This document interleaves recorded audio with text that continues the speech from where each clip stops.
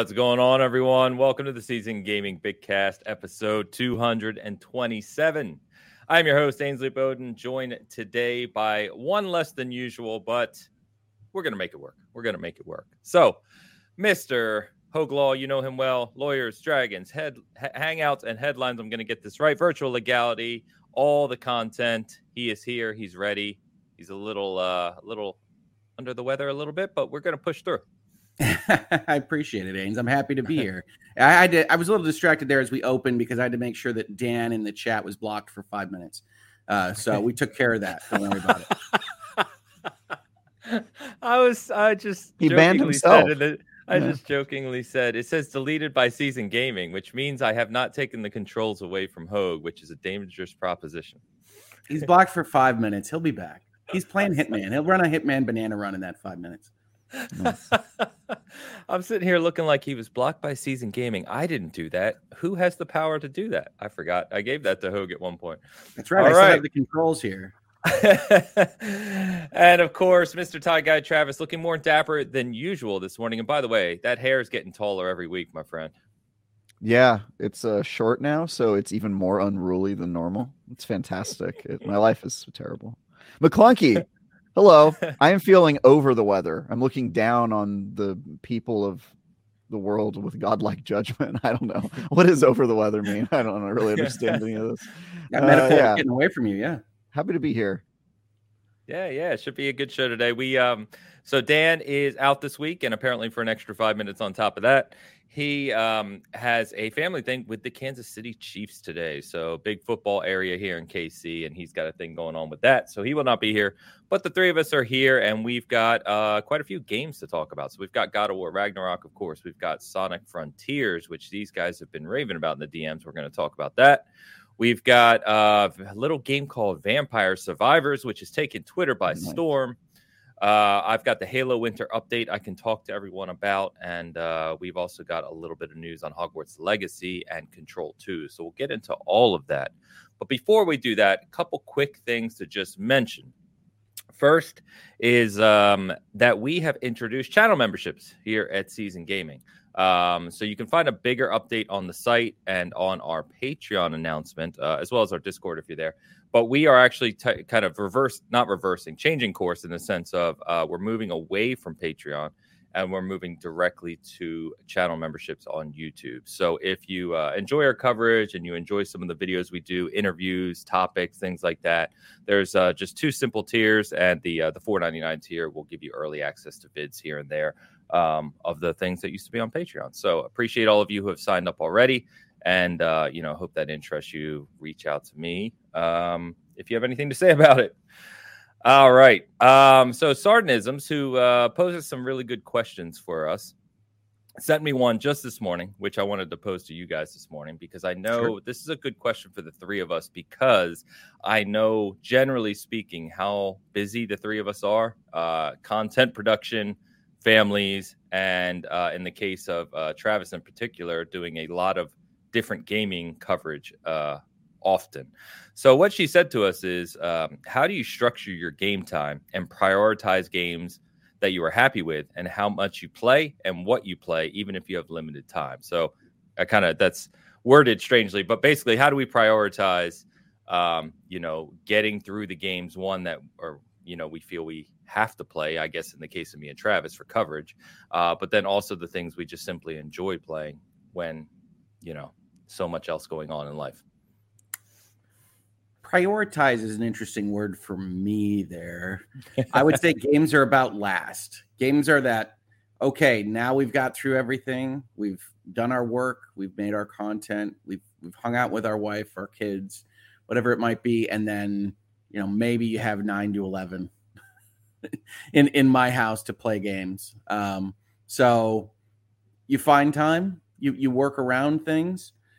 For me, I actually want to know the answer to this question from Travis, although part of it is he has not been fruitful and multiplied, which changes some of the equation. Yet. Well, I never will. But honestly, my answer is kind of sad, which is that I've cut everything out of my life to make room for this. So I don't have family or friends or loved ones, really. So my life is super easy to manage when it comes to playing video games. Now the real answer is that I'm not a big sleeper, and I'm really good with schedules and day planning. That's sort of my thing. And I when I have a review, it feels like work. So it's like you got to hit the deadline. You got to get on it. And so I make time for that to happen. And I really like work, and I don't stop. And some of what I said is true about not really having loved ones. Like, it makes it a lot easier, right? When you don't have like a family you have to visit all the time, and kids you have to worry about. And so I just have more time on my hands to do this sort of stuff. But I'm actually extremely busy because I fill all that void with just like work. That's what I just try to do. So yeah, it's you got to choose what's important to you in life, and I've chosen the things I care about. And I have people in my life who support me, like my fiance, who's pretty much my partner in crime through all of this. She's also a workaholic, so she just is also working all the time, and we enable each other in the worst kind of way. It's fantastic. I was going to say, I think, you're recently engaged. Obviously, we told that story here. By the way, we're still in on video, so get that together. That's actually something that's on my agenda, is to cut that video. It's been on my cork board sticky note for a while. But from what we've talked about, obviously, as you said, is that she obviously, that's part of what brought you two together, is kind of the love for video games, the industry, this type of stuff. So that just seems to work out. And without getting too kind of soft, I think it's obviously important, especially, for people like Hogan and I have been married a long time and have children and stuff, that your partner has to be on board with the things you do. So if they're not, that can be problematic, at least in my experience. But yeah, for me, it's always a balance. And as Travis says, just prioritization, in the sense of, I have removed the other things in my life that mattered less to me, so that I have more time to work on what I enjoy, which is season gaming and coverage, and this Bitcast and anything else I do. I had a community night last night at Halo, which was a lot of fun. So it's just, you got to prioritize what's important to you. And I think that it's also good to have a little introspection here and there. I think that sometimes we get in the motions of doing things, even for years in our lives, that if you take a step back and look and you think, why am I still doing this? I don't really care about this as much as I once did, or this doesn't bring me the enjoyment that it used to. Don't be afraid to cut those things out. You don't need them. Yeah. It's too short. So, or in my case, liking too many things and then having to just pick your top 3 at any given time. Like, there's some things I've had to say goodbye to that I was like, damn, if in another world I would have spent all my time doing this. But comedy was one of those for me. Like, I did it for like 10 years, and then after a while I was like, I don't have time. I just have to say bye to something. So I've listened to you a lot. It's probably a good choice. Yeah, that's fair. That's fair. I was going to be more positive than that. You brought your comedy stylings to the Bitcast, but you can practice a skill in multiple ways, but stand up is very unique. I'll miss it. I always do. That would have been. I honestly, at all jokes aside, I would love to have seen a clip or video of you doing stand up. So if that's out there somewhere and you just haven't told us about it, it kind of is, but I don't know, man. Me, Hogan, Dan need to see this. So, so thank you for that question, Sergeant. Appreciate you. As I just mentioned, thank you, Tao, and thank you, Midnight Dreary, very much for becoming channel members. Greatly appreciate you. So thank you very much. And we got a super chat early here from Google Man 81, and he's not just doing a sticker this week. We've got a €5 super chat from Google Man. Favorite roguelike light that isn't Vampire Survivors? Moon Crash. That was quick. That's easy for me on that one. Can I say Hades and just be like a super basic bitch? Or no, but Hades is a great answer. You can be as basic as you want. That's the problem with great answers and basic accusations, right? Yeah. I also really like Monster Train. That is probably one of my favorite card-based roguelikes. Slay the Spire is really good. There's a lot of good roguelites out there. There's a lot of bad ones too. Yeah, there's a lot. That's the thing. There's so many of them now. Monster Train is one that our reviewer at SG loved. I mean, he raved about that game. Monster Train's good. Oh my god, it's addictive. Monster Train is the Slay the Spire evolution. I mean, like that's it's really good. Yeah.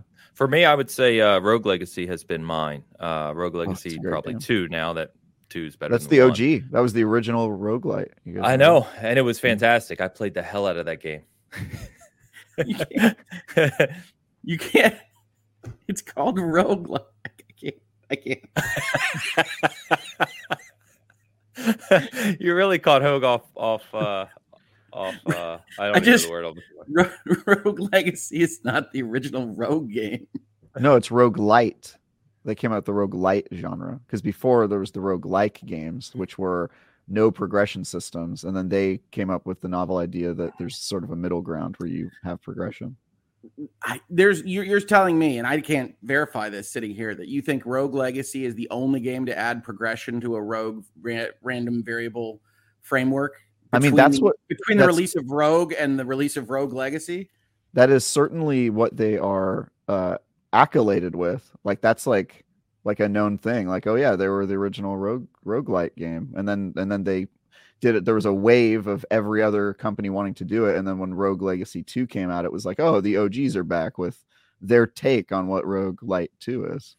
I did a quick Google while you guys were talking, and I'm not verifying anything. Feel free, chat, to check us on this. Someone says, was Spelunky the first roguelite, to Travis's point? And the response is Spelunky might be the first roguelite, but Rogue Legacy is the first that used roguelite in its actual description of its gameplay mechanics. There you go. So they I guess they coined the broke phrase. Okay. They coined the genre sense. or whatever. Yeah, that's all I'm saying. It's definitely accoladed. I'm sure there are games that maybe accidentally stumbled upon it, but I think they're the first one to do it intentionally. With like that was kind of I don't know about maybe they're the first one to market it, is what I'll give them. Yeah. Anyway. Yeah. But Rogue Legacy 2 is mine. Tando in the chat says Dead Cells. Rogue Legacy. Dead Cells is fine if that's your pick. Rogue Legacy came out before Dead Cells, the first. I'm telling you, like in the Macintosh PC era, using random assets and having progression existed. I guess you have to figure out what makes it a roguelite. What's funny is my editor-in-chief has a super hard definition of what a roguelite is versus a roguelike, and is constantly getting people on it when they call one game one thing versus another. He's like, no, this is the definition of and he has a very specific kind of thing. All it means is meta progression between runs. I mean, like that's what light means versus like, right? Yeah, but the rogue. Yeah, but Rogue can't be your standard because Rogue Legacy is nothing like Rogue. Yeah, I know. I'm saying I think it's the mix of two. It's the rogue mechanics with the light progression. So it's a pretty specific formula, I would say. Now, what's funny is now you see roguelites and you're like, that's now far and away the more popular format than the original rogue likes. Yeah, it's like a better. So it's kind of funny when somebody says, I don't even think it's a useful distinction because I can't name a roguelike that exists in 2022. Actually, I looked this up, and there are a couple, but they're super rare. There's like maybe 6 in the past 5 years, and then roguelites, there's like 100. Yeah, way more. Who doesn't want a little meta progression, a little notch for their place? Well, I could tell you, some Steam reviewers really don't want meta progression because I looked it up, and they were like, "This is real stuff. This is what we're looking for. Who needs progression where it makes it easy?" And I'm like, "Yo, chill." There are dozens of them. Dozens. Yeah. Exactly. Some Steam, the sentence that starts "some Steam reviewer said something" with the X in brackets is just true. Okay. No doubt. It should have been in black and white. All right, man. Enter the Gungeon. Yeah. Binding of Isaac. I really like Skull, the Hero Slayer, where you play the little skeleton boy. Yep. That's a great game. Google man, thank you for the super chat. Yeah. I think I did. Yeah. Nice. All right. So why don't we jump over to what we're currently playing? Obviously, we have kind of 2 big things to talk about. Let's actually start with Sonic because, Travis, you did the review on Sonic Frontiers for IGN. I know that Hogue has been playing it and enjoying it, I think, more than you expected. I have not played it. So I did review Skull. Talk to me about this game, guys. Yeah. So Sonic Frontiers is the weirdest game I've played this year, and it's absolutely fantastic. It's great.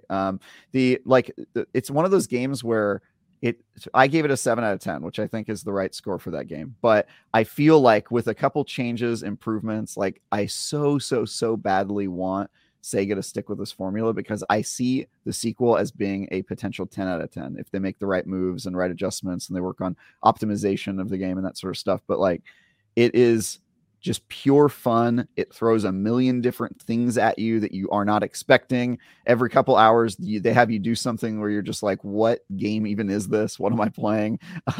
And it is super silly and carefree. It kind of feels just like just a carefree game. They said no bad ideas, and they said no to no ideas. They just were like, sure, put it in the game. Fishing mini games, fine, throw it in the game. Stuff like that. And the result is sort of like a unbelievably Sonic game. It's so Sonic-y. And it's fun. Even when I would say probably 40% of their ideas don't work and the game really runs poorly in the open world. But what were you playing this thing on, Travis? PS5. So am I. I'm gonna have to disagree. You're really upset about the pop-in. Is that what you're on? The pop-in is bad, and it gets worse the longer you play, especially if you level your speed up to 99 and you have max rings all the time. Which is, I was just farming the ring so I could get max speed, because if you do the Psy loop, you just get coins constantly. It's kind of a hack. And then running. What kind of crazy person is just making loops and collecting rings? But there you go. Yeah. Now, actually, I do know what kind of crazy person. It's me. Yeah. I mean, yeah, you can just do it real quick. You're like, oh, I'm 100 rings short, and you just go boop, boop, boop, boop, boop, boop, and then you get your rings like in 10 seconds, and then you just run super fast. But I have not been having. I actually am pretty impressed by the smoothness of the performance, but like it definitely has. You get the pop-in though, right? Yeah. There's absolutely pop-in. Yeah. But as a seasoned gamer here, it's like, this is not worse than it has ever been. And it's so Travis just leaning on it so Sonic-y, which means nothing, is so true though. I can't improve on that analysis. You go in there. My strongest feeling from Sonic Frontiers is that they did it. This is like decades in the making. This is Mario going from Mario side scroller to Mario 64, and it took them forever, because it's nonsensical. You say, what is a Sonic world really? It's like roller coasters in the sky and springs and monsters. And you're like, all right, let's just screw it. We kept trying to make this real or make sense. Forget it. Let's just put it in there like it was in the 2D land. And yeah, that's it. That's all it is. It's an amusement park, but it's one that is fast and fun. And they had no idea how to market it.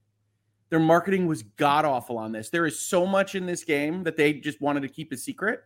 And that's the reason why this morning, if you wake up and you see that they're selling it for like half price, $39 already on Tuesday, yeah. It's like, well, this might wind up my favorite Sonic game ever. And I think that's fair. I'm pretty close. How long is it, Travis? How big is it? 15 hours. 15, 20 hours. If you do everything, it's probably longer, but Hogue is exactly right with they didn't want to spoil anything. And I think that they maybe did that to their detriment, because the embargo was ridiculous. The embargo was, you can't show cutscenes. Wait, what? You can't show, which there are a lot of, by the way. Sonic, despite being silly and nonsensical, it wants to tell you a silly, nonsensical story all the time. Yeah, it does. There's lots of like talking, just heads, people just having conversations about life as pink hedgehogs do. It's so silly. Yeah, they try to play into like the Sonic cartoon. I think it's the comics, because the writer is the guy who writes the comics for Sonic. So Sega finally gave Sega gave the Sonic storytelling job to an American person who works on the comics for the first time in forever, because I think it's typically been lots of Japanese writers who've had it forever, and they were like, screw it, our fans really like this comic book dude, we're just gonna have him write the story. And I think he does a really good job with it, even though it's nonsensical and weird and you're kind of like, what is this? I'm so confused. Not bad. It's not bad. None of it is bad. It's just very much, look, I sit here every week and say, man, I wish they made games like they used to. This is a game like they used to. I mean, like this is cutscenes out of nowhere. Amy just starts talking about existentialism. You'll fish with Big the Cat and his thoughts on fishing, and like all of this stuff, while also in the open world, which is separate from a lot of the gameplay, which they hid pretty good. then you're just got this amusement park setup where you have to collect whatever it is on any given island, which they also way too many collectibles. Share. Yeah. Oh wait. It's you open up the map, and if you think Ubisoft maps are bad, it's just like yeah, and they do a really bad job of explaining what you need for what, and there's like way too many currencies, and just like that's the thing is like it the reason I think it deserves a 7 is because of the lack of polish and the fact that a lot of their ideas are just like they were almost so experimental it was never going to be like a 9 out of 10 game. But I love the fact that they tried and they just went out there. And I legitimately think that the sequel, I really hope they stick with this format, which, they might not based on the price cuts and the stuff. They're going to blame the game when it's actually the way that they sold it. The marketing is awful. I have so many people in my comments when I go out there and say Sonic Frontiers is awesome. They're like, is there enough content? It looks like just empty open worlds, blah, blah, blah, blah, blah. I was like, there's an actual Sonic game in there that they didn't tell you about. There's 2D, 3D levels, the full game in there. Full levels, awesome stuff. Ridiculous. Travis's best line, and I don't remember whether it was his Twitter or whether it was in the review, is like it's a long lost Dreamcast game. I mean, it's got that vibe. If you could, plug in a child garden, it would totally fit in with all of this. Yeah, it feels like they took the Sonic Adventure 2 team and were like, here's a PS5 to build a game on, and they were like, all right, well, let's go crazy, guys. Let's get to work. And then you let Sonic control real well. And then the reason that there is that smattering of icons is that anything you can jump on, anything you see, anything you can lock onto, anything you can, get on a rope and swing for is going to have some kind of benefit to you, right? So the open world is, hey, do you see a rail? Go nuts. And probably we're going to give you an icon at the end, and that icon, you're going to need 150 of them to open up the next cutscene, and you're going to need that cutscene to open up the next level, and you're going to need that level to open up the next Chaos Emerald, and like it sequences like that. But I find myself playing it for 2 hours at a time. Now I will tell you, Travis just told you 15 hours. I can't say that all the islands are the same length, but I think I'm trending right now to 50. So wait, what? Yeah, I'm 13 hours in on Island 2. What the hell are you doing? I'm running around getting tokens, having fun. Wow. Okay. So they're not all the same length. Like, one of the islands is basically just like a throwaway. It's like, this is a 5-minute island. Yep. And if that's the case, then that would lower that number. Yeah. Also, the third island. A lot of people's opinion of the game went down in the third island because the third island, let's just say its design, it comes into conflict with Sonic's speed and the idea that you want to run around an open area. To me, the desert is the best one because it works so well because you're just going up and down dunes and you're like, oh, I'm the super fast hedgehog. And then Island 3, they're like, here's a series of tiny islands that aren't connected and you can't go over water to get to them. And there's not a good way to navigate around. And you're just like, oh, I just want to be Sonic and run around, So, Travis is constantly telling me that wherever I am in a game, it gets worse from there. So this is no different from the usual for Travis. It dips and then it goes back up. 5 is By the way, we haven't had a Xenoblade 3 check in about a month or two. Yeah. Where I was. Yeah, he hasn't touched it. Let's be honest. I had a lot of good games to play this week, honestly. Sonic Frontiers surprised me. And Travis does such a good job. Travis, I buy every damn thing he reviews because he always finds like, well, this is how this is novel and weird. I'm like, oh, that seems cool. And so Sonic Frontiers sounded fantastic from the way he described it, 7 out of 10. And I also have a feel now for what Travis's 7s are, which are generally my 8s. And so I have this vibe, and I have thoroughly enjoyed it. Perhaps my favorite game release of the week? ? Uh-oh. Good segue there. Ben, by the way, before I segue, so I'm going to ruin the segue. He said, you guys are going to make me buy Sonic, aren't you? Buy it now. It's on sale. I was going to say, this sounds like a game that, like, when I have spare time over the holidays to just veg out and goof off, this sounds like a perfect game to throw on. It is so good. It is such a game. It's like, I just want to run around and go fast and see loops and things like that. There are so many. It's a game that knows it's a game and just wants you to have fun and doesn't really care about stuff like polish or necessarily being cohesive. They just hodgepodge it all together. My review is entitled Hedge Hodgepodge, and I think that's you told us. I think that's well done, sir. Well, I told you that I said it was Sonic Stranding. Sonic Stranding. Yes, it does have the first island is very haunting. Death Stranding. Yeah, it's like a little haunting with fog, and you're like, what's going on here? It's kind of weird. It totally was. What did you think of the boss somber, fight? I didn't spoil the boss fight, but you've only seen one so far. What did you think of it? I saw one boss fight. I really liked it, but I also really like. I guess I really like when they go all in.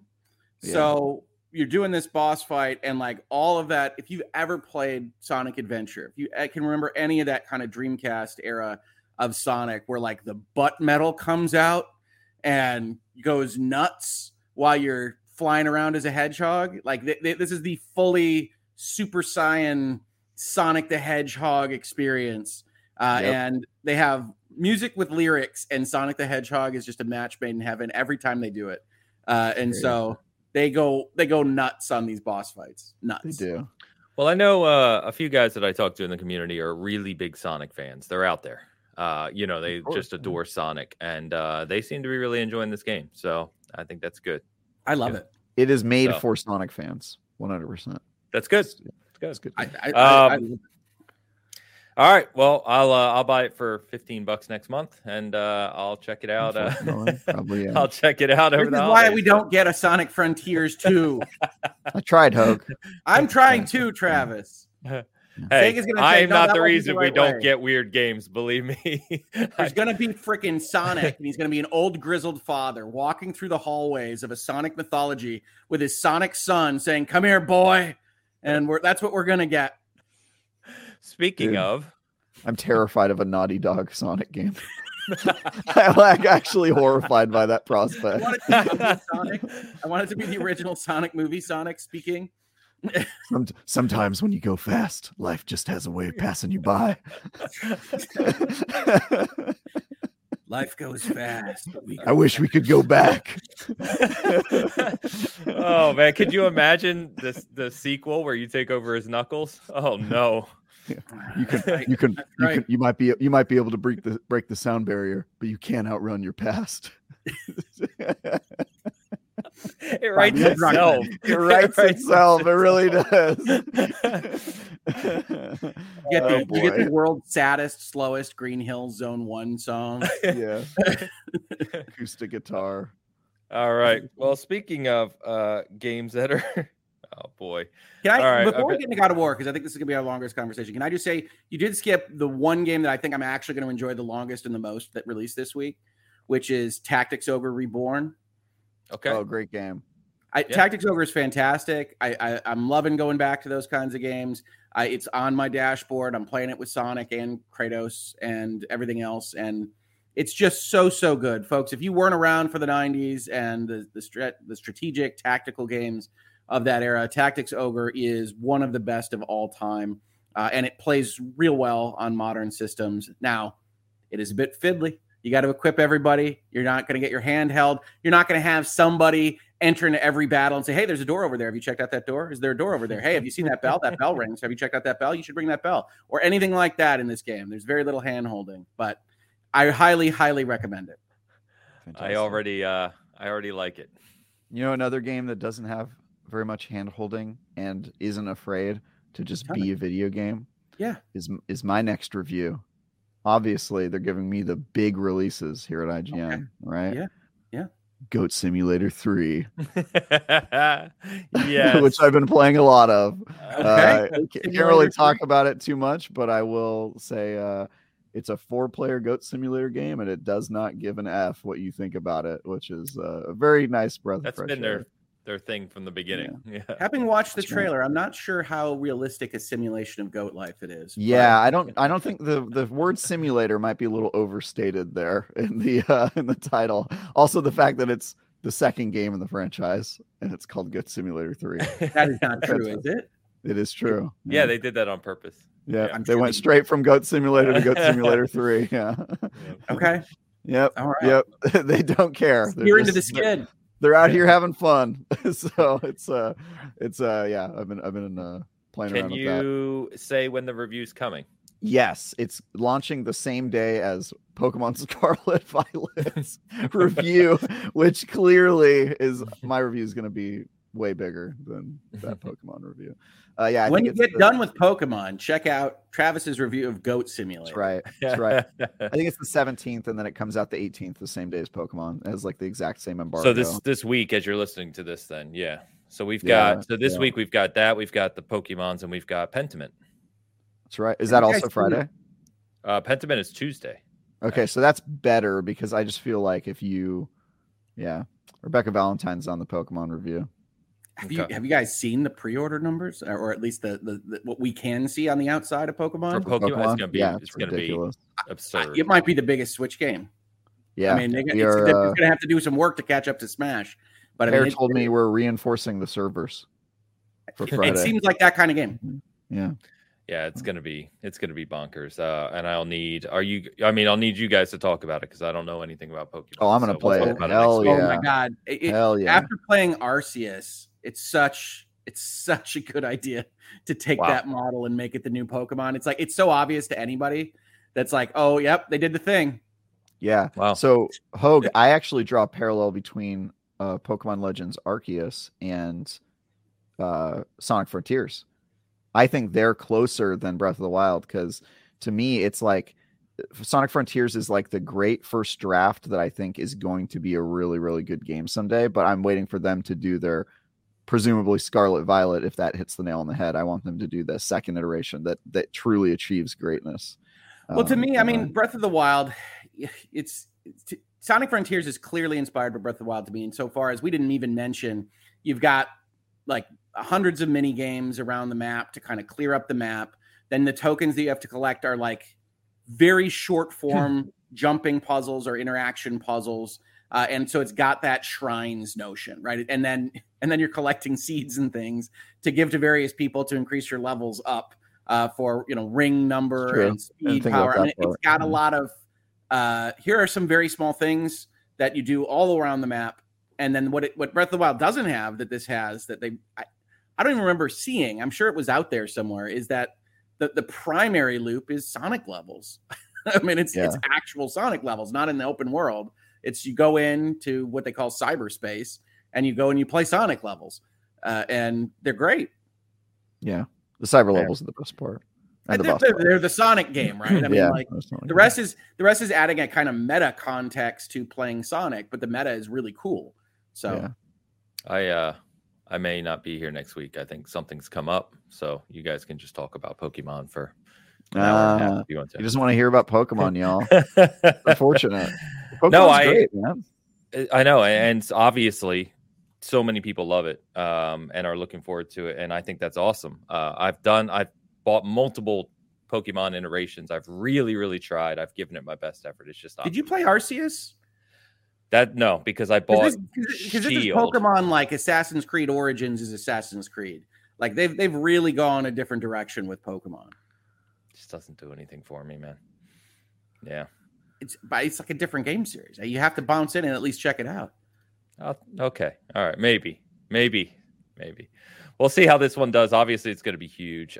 Funny enough, I saw someone who was tracking Switch software sales, and the Switch, this is just a random fact for you, the Switch total software sales are about to surpass the Wii and DS. They're all very close right now, and it is about to pass 1 billion units of software on the Switch, which means that this game could very well be the game that puts it over the top, which would be I guess fitting. I think it just became number 4. It passed the It's 3 now. 4. Yeah, past the PlayStation 4. You thinking you're a Scarlet or Violet man, Travis? I think Scarlet. All right. Hogue House has already settled on Scarlet, so we can't trade. Yeah. Well, maybe I'll buy the dual pack. I'll, switch it up. If you buy the dual pack, can you give the other code to someone else, or do you have to buy 2 copies separate? Digitally, I think it's just they're yours. They're linked to your account. It's Nintendo. You would have to buy it again. Yeah, but they sell them separately, so you can just buy one and one. I think I'll do that because I think Dean wants to play this one. So nice, play it with her. Well, that's cool. So we'll talk about that next week. Then someone, I think it was Chris in the chat, also mentioned that Somerville comes out this week, which I forgot about. as well as the Next in the Dark Pictures anthology, which I will be playing as well with my Hell wife. yeah. So, yeah. Those are So fun you do games. that with wife? I save those games for movie night, the movie night mode where everybody gets to play a different character. So I think I've got that one and the Quarry lined up for Quarry's good. Yeah, it's fun. Thanksgiving/Christmas, because the thing I love about those games is you can play with people that aren't gamers, because everyone understands the concept of a movie and they can play well enough to hit the right button at the right time. And so I make like my fiance's like mom play with us, and then she gets eaten you still need someone immediately. manning the controller for those QTEs.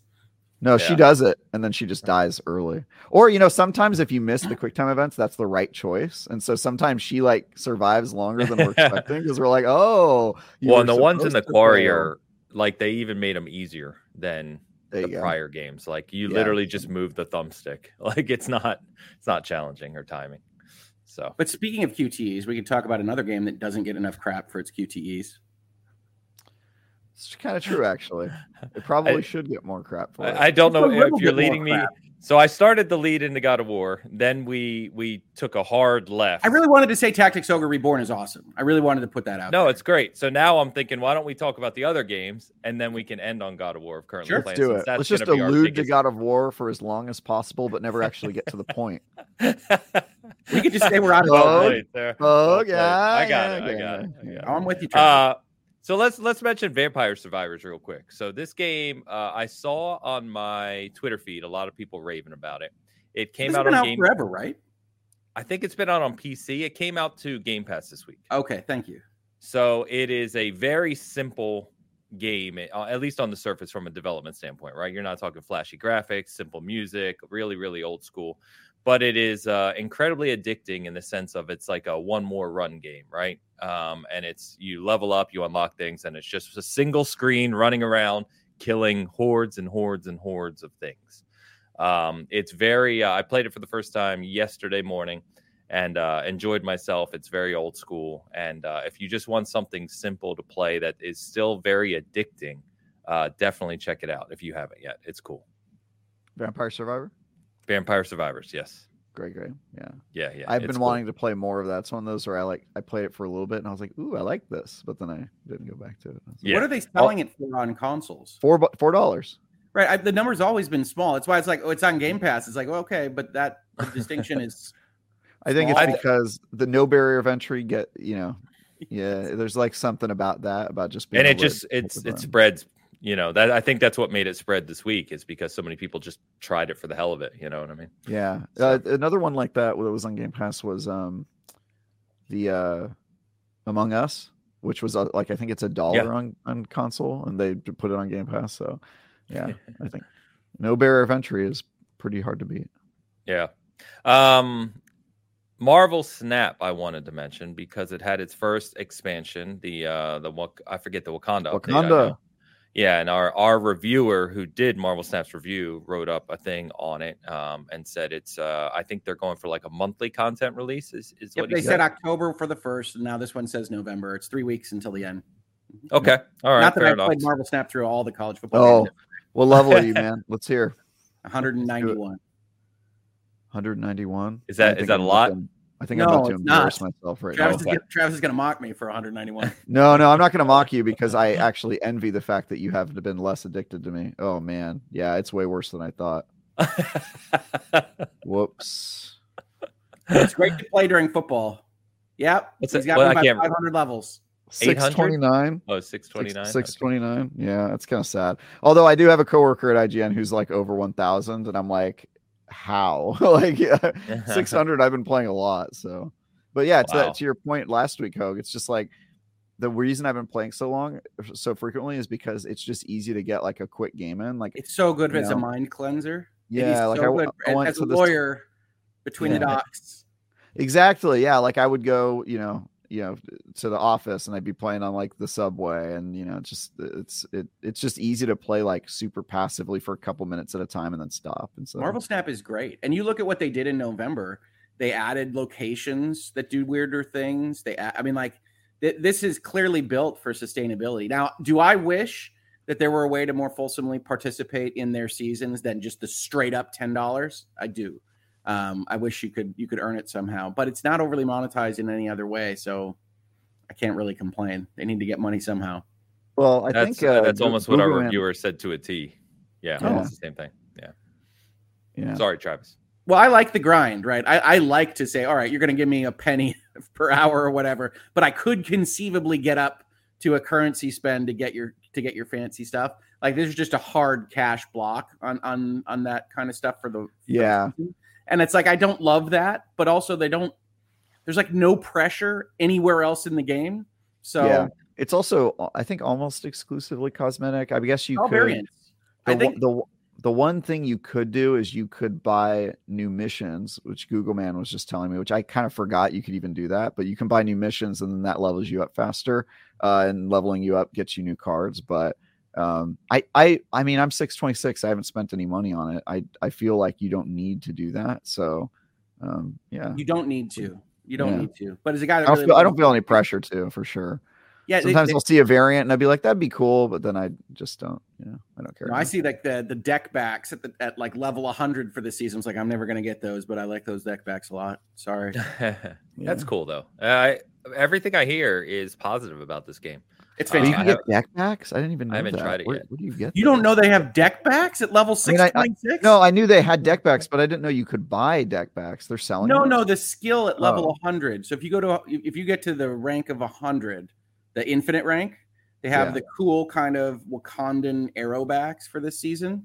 But the way this works, Zanes, those ranks are per season. The way this works is that you're betting your rank points per game. Yeah. And so you have to really consistently make good choices to go up this ranking level. And then they took you down 3 tiers between seasons. So you're always going to have to go at least up 30 levels to get to that high end stuff. And that's if you're at the high end every time.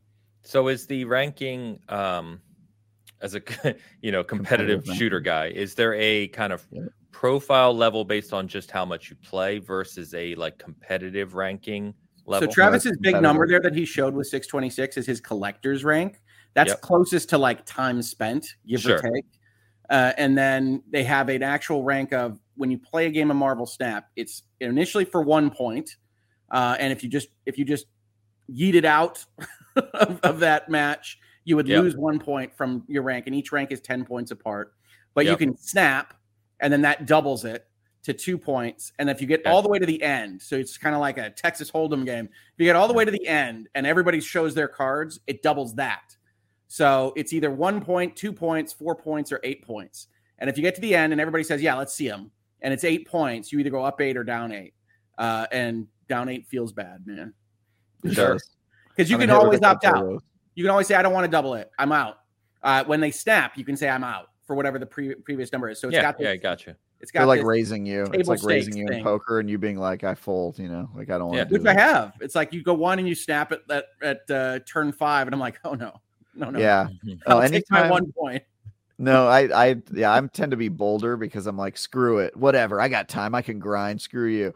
But the thing that will make me quit immediately is if we get the squirrels. If the squirrels drop on every board, because I'll be like, I don't want to play this. You don't want to deal with the squirrels? It's because I play a movement deck right now primarily, and movement becomes infinitely more difficult when you have a bunch of squirrels clogging up your. I like to board. manipulate the squirrels. It's fun. If you're lost right now, you're not alone. I have no idea what you're talking about. There's a location. Off on a tangent. What's up with card games and squirrels? I will never understand, because like Magic the Gathering also has a weird squirrel like obsession as well. This is the fun part about Snap though, Ains, is that they have all sorts of wacky cards that are maybe a little bit unbalanced, but mostly you're dealing with it together, and like it's not an important, serious game. So it's like, whatever, I'll play the next one. It's 3 minutes long.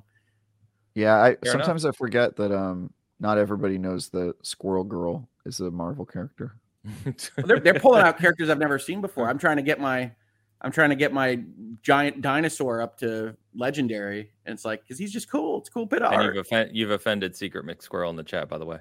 That's fine. I mean, they're not helpful on my game board. It makes me want to quit the match. But Squirrel Girl is very powerful if you have like a destruction deck or something where you just want more level 1 fighters and you can manipulate them all up. But the problem is they released they released Killmonger, who destroys all 1-cost cards. And so if that's your deck, there's one card that anybody could play to just destroy your entire strategy. Well, there's all sorts of asshole cards in Marvel Snap. It's what makes it fun. You're just like, oh well. Yeah. All right, I'm going to go ahead and move us on from the Marvel Snap conversation. You started the conversation about Marvel Snap. You did. I didn't expect a 10-minute conversation about squirrels. By the way, the Game Awards. Should I talk about my Half-Life Alex playthrough? We can just repeat the dialogue. The difference there is that the barrier to entry of Marvel Snap is approaching 0. And look, Ains, the Game Awards asked yesterday, they put out a tweet that said, what do you think are the 6 that are going to be nominated? And I'm trying to get all corporate and saying, all right, these are the 6 they're going to nominate. But one of them was Marvel Snap. Because I do think you're going to want to say, we see you. And this is a game that has taken the zeitgeist, I think, a little bit because it's good. Nice. No, I'm definitely got to try it. We talked about last week. Marvel characters, right? No, I mean, it's okay, but mobile games don't do anything for me. So, really? We talked about this last week. Games. Yeah, we literally had this conversation last week extensively. I'm just saying, 3 minutes. You could try it for 3 minutes and see. I will try it. There's no mobile because some games are better on mobile, right? There's no mobile games that you just are like, yeah, that's cool. This is the only one I'm playing, Travis. I don't usually play mobile games. Really? Yeah, really. Do you forget that we just had this conversation? I do. We're not on subways. You know, we're not. That's true. Yeah, I don't go anywhere. Yeah. There's nowhere to go. A lot of times it's like, might as well turn on the PlayStation. You know, whatever. You just said it's incompatible with your lifestyle. You don't have a grudge against the types of games. Yes, that's a better way to word it. Yes, that's a better way. That makes sense. I get that because I like my Switch went down in usage by like 900% during COVID when I didn't go anywhere for a while. You know, so now it's starting to return, which is good. Yeah, I work from home, and when I do go places around here to do things, I'm driving there. So I like Rob on chat says you can play Snap when the panel goes on tangents. Yeah, you're not wrong, Rob. That's what I need to get it for. There you go. Download it, especially for next week with Pokemon. That's what I'll be doing. I'll just sit here, You could, you know what, Ains? I would respect it. You just say, you mute your mic. Say Ains is going to try Snap while we have this conversation, and he'll come. That would actually be a good bit. You should save your first Marvel Snap. For when we're talking about Pokemon. Also, it's going to be really confusing when we're talking about Marvel Snap and Pokemon because there's a game called Pokemon Snap. Yeah. And so my wife says, when we were talking about it, my wife says, wait, that's not Snap. I thought there was another Snap. By the way, new Pokemon Snap is excellent too. It is a good game. I didn't finish it. I will do that. I'll download it and I'll have it ready to go next week for the show. So we'll talk about it. Fantastic. All right, let me hit these super chats. Don Lionheart in the house, $2 super chat. He says, "No Dan today. I miss the man with the best taste." Hey, fair enough. He got me to buy Breakpoint. I downloaded a copy of Breakpoint. Just like Hitman, if that's the flavor you enjoy, the taste. We would hear from Dan, but Hogue banned him permanently. He's gone, so I don't know what. He sent me a DM. Don, thank you, sir. Appreciate you. Fat Boy Horror in the house, £2 super chat. How to not sell Sonic? It's got that Breath of the Wild feel.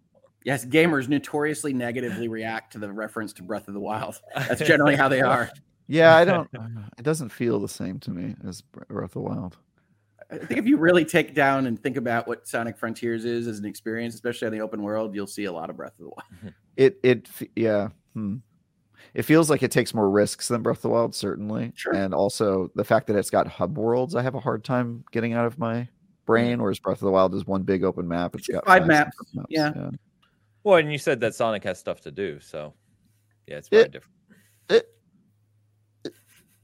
I mean, Sonic in the open world has nothing to do. I mean, there's no towns in Sonic. Anyway, all right. Let me talk to you a little bit about the Halo Winter Update before we get to Ragnarok. Forge ahead, I say. Play Marvel Snap. Forge ahead. Well played. So Halo Winter Update this week. Biggest update to Halo Infinite yet. Included Forge, included campaign co-op, included a couple new maps, sandbox balance changes, rank changes, a whole lot of things. So I held a community night last night. We played a bunch of different variations of Goofy games. It was a lot of fun. We're going to be doing those more often, but it was a good experience to kind of demonstrate what Forge and custom games bring to the Halo community, which is just good times, because Halo, as I've said many, many times, is fundamentally the core people like myself that played a lot are very competitive. And I think, there's a lot of people who used to jump into Halo just to goof off with friends, right? It used to be a shooter where you could do that. And I think it's fair to say they've moved away from that a little bit over the past several years with Halo 5 and Infinite, and focused really on the competitive sandbox. And I think what Forge does is brings back some of that kind of casual fun that you can have with just this goofy sandbox. And believe me, when I say goofy, there's some hilarious things we played last night. So Duck Hunt is back. Diglett? Jumping up and popping like the mole one. Yeah. Yeah, the mole game. We play mini sumo where you're a Spartan on a tiny mongoose racing in circles, trying to not knock each other off, like a crazy Mario Kart variation.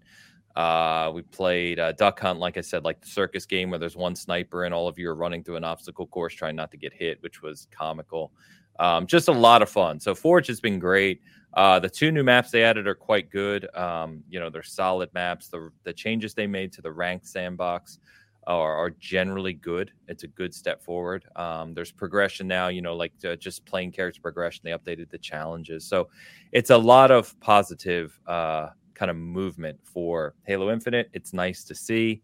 A lot of people kind of having fun with it again. And, they've got a winter event coming in December with Christmas cosmetics and things like that for free.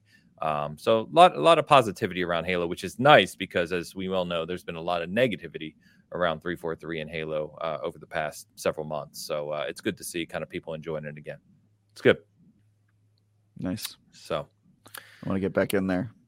Yeah, you just jump in one of these community nights we're having. You'll enjoy yourself. We had I don't know how many people we had last night. We had about 12, I think, at one point 13, just goofing off, playing all kinds of random stuff. So when we were playing Blood Gulch, a lot of classic maps have already been remade. Blood Gulch, Lockout, Haven. We were enjoying those last night too. So good. Nice. All right. Finally, we'll talk about God of War Ragnarok. So preface this with, for myself at least, with I'm only about 3 hours in. I wanted to play it a lot more over the past few days, but I'm working on a review that I still can't talk about till tomorrow. So I had to finish that up. And of course, Halo takes my time as always. So I'm only a few hours in. So I will let you guys, I don't know. We talked about our kind of thoughts prior to the show, but I don't know how far you guys are in. How far are you into the game? I'm the same 10. as you. 10 or so. 10. Okay. And you're 3. you're early like me. Okay. I'm early. Yeah. I've been distracted with other games. Okay. All right. So is now the good time to show this? Yeah. There we go, guys. That's me. I am an annoying teenage boy, just like in real life. Travis is mildly less annoying than Atreus, but mildly less. That is a huge compliment from you, Hope. Yeah. It's great. Yeah. Wow. Who did that? Was that somebody in the community that put that together? That was Dan. Dan did that. Okay. No, Dan. So I will say, I'll give my initial thoughts because if you're 10 hours in, I know you have a lot more to say on it, Hogue. My initial thoughts are this is extremely like God of War 2018. So far, I am very impressed by the performance of the game. It's very, very pretty. I love I'm using the HDMI 2.1 and VRR frame rate mode, which is awesome because I think I ranted when we had the frame rate discussion around playing like Call of Duty and Halo at 120 FPS every day. And then moving to like a 30 FPS title was a little jarring. So playing a game like this, a third-person action game where it's super, super smooth is awesome. And it's the presentation, the cinematics are top-notch. So all of those things are kind of expected, right? This is Sony's flagship first-party title. When you talk about the Sony first-party games, this is the one that kind of set the gold standard, I would say. However, I'll caveat by saying, at least in my first few hours, I've been less impressed that it feels like more of the same. The menu system and upgrade pass. The UI, man. Good God. Yeah, I was really, really hoping. I felt that the upgrade system in God of War 2018 was too basic for me. I was like, if you're going to do an upgrade system, at least make it meaningful. I don't like when games walk the line of we need to have character upgrades, but they don't take any chances or allow you to really, kind of change the way the game plays. They're linear upgrades. Yeah. They're like basically straight lines. And it's like your full Kratos. And it's just like now you can knock someone up in the air more, and it's like, well, that it's not really meaningful. And I was hoping that would change in this one, that they would expand upon that you would have different styles of combat for your shield versus your axe or the chains, but it's not. It's all pretty much what was in the first game, or I should say 2018, not the first game, or at least more bits and so bobs. Far. Yeah, well, I mean, there are different things that are in this game that are in that game. Okay, a little bit on combat moves. I think it still largely feels the same, so I don't want to give it too much credit. But there's hold down attacks, and then there's some other stuff that weren't treated the same in 2018. Okay, and then my only other thing I'll say before I let you guys go on this is, I've been less impressed too with the same type of what I would call level design or linearity of these sections, where it's like you're supposed to go straight. Oh, look, there's a little path to the left with a chest on it. You grab it and then you move on. And it's again, you skip the part where your companion mocks you for not going in the right direction and explain the right direction is over here. Yes. So one, I think you climb over here and you get a chest and you get a crafting material and then you climb back down. One, I think that level design is very boring. It doesn't do anything for me. And to your point, I don't know what's in the water over at PlayStation First Party right now, where they feel like your companions in games have to talk to you and instruct every single movement you do at every step of the way. But they got to stop, or at least give me an option to turn it off. Needs to be a toggle. At 1,000% needs to be a toggle. Yeah, because I did not expect that out of this game. We talked at length previously months ago about Forbidden West and the problems with Aloy there and the annoyance of her just rambling on constantly at you. And I did not expect Atreus in this game to be constantly pointing things out to me that I would like to discover and figure out by myself. I got to a point, I'm on the first realm now with the boat. No spoilers here, don't worry. Boats. Hey, guys, boats are back. There you go. And it's like, there's a tiny little puzzle where you throw your axe and do this and that. And I'm like, it's simple, right? It's very simple. And I think I looked at my phone for a second, and it wasn't 5 seconds before he's like, well, maybe if you do this, you can go up there. And I'm like, I don't say it has to be 3 seconds. Tell me this. It has to be 3 seconds. I mean, I think you can freeze that up there. Oh my God. Go die. Would you guys accept it if the toggle to turn off Atreus giving you hints was that your character backhands him? No, I don't want to. You would take that as a toggle. You hit him. Shut up, boy. And then it says you've turned off follower narrative. And then if you turn it back on, then I can't even tell you how much more frustrated you're going to be. Oh, great! I'm excited. I can't even tell you. It is so much. It is so much, and they give you 3 seconds to assess a room. I mean, wow. Yeah. So anyway, you go ahead and go. That's all I have so far. I love the presentation. Like I said, it's stunning. I love the cinematics. The combat feels super smooth and all that. But I am confused that I'm doing these very small little areas with meaningless puzzles. And the conversational stuff is so similar to 2018. Maybe I expected a bigger evolution, and maybe that comes later in the game. I don't know. I'm too early to kind of give final impressions. But Hogue, you're 10 hours in. Talk to me about it. Well, I mean, here's the thing, right? So I'm not one of these best game of all time God of War people. I thought God of War 2018 was fine. I've talked about it in this space. I like an 8 out of 10. I think that it did a lot of good things to kind of reimagine what God of War combat could be, having it very immersive and really right over the shoulder and doing some cool stuff, very realistic kind of landscapes and things.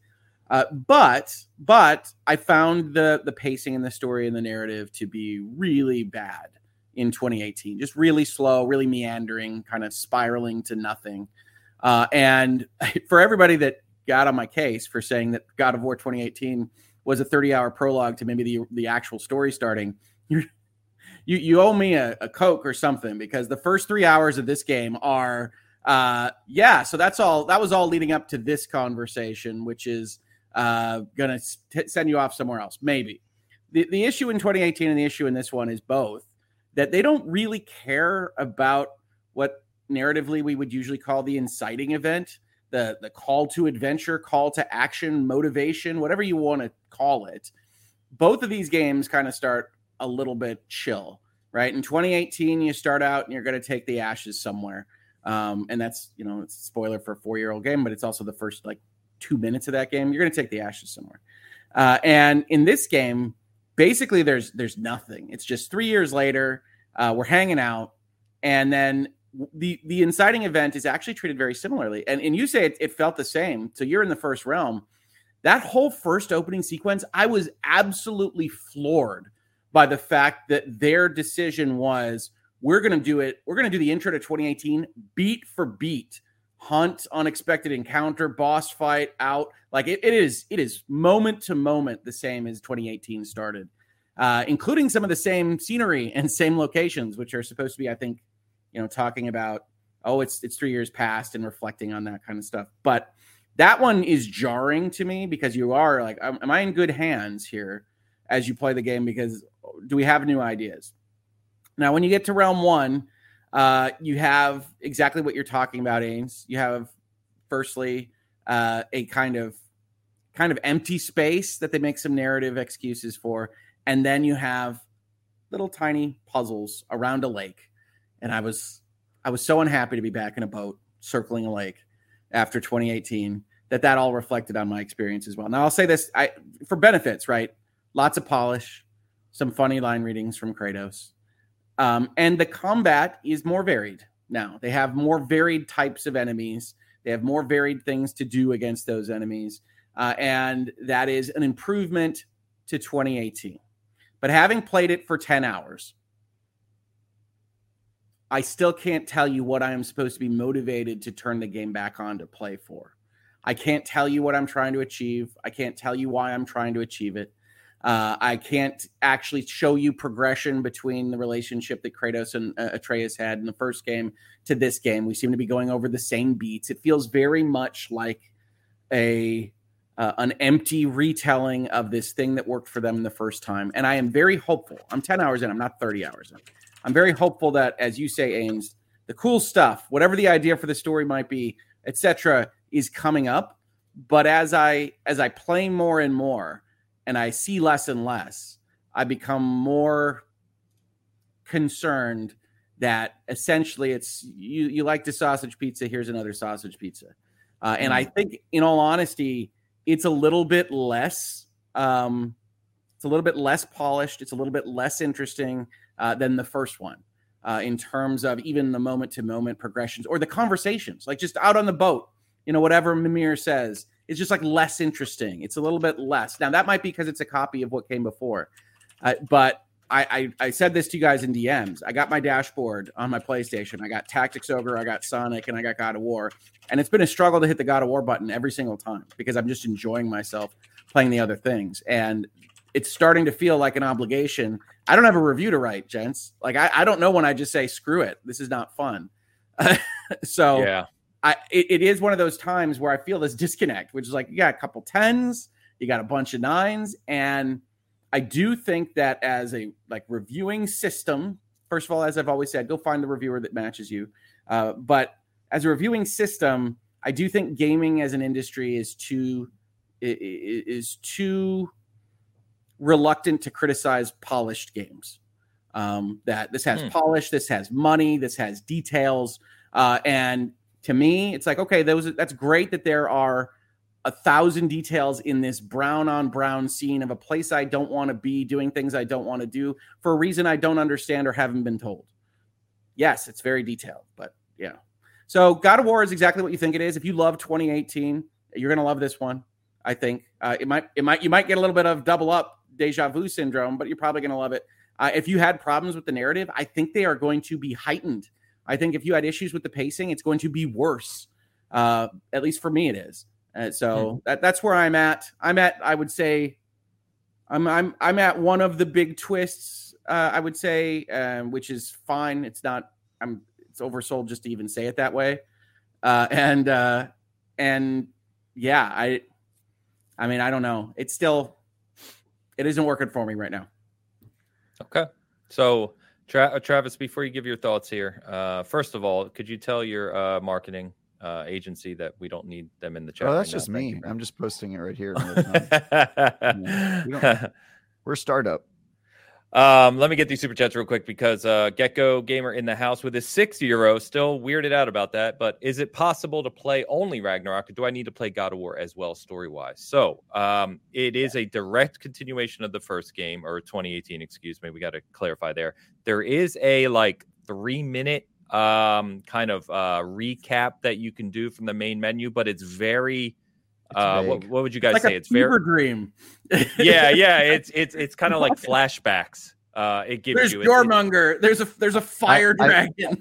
I think it's designed for people who definitely played 2018 and just need a couple visuals to help kickstart their own existing memories. It's not for new players. You should play 2018. Kratos holds up a horn. I mean, it's like, what were you doing? Now, typically I say, yep, that's about the amount of story that was in the first one. But hey, that's not.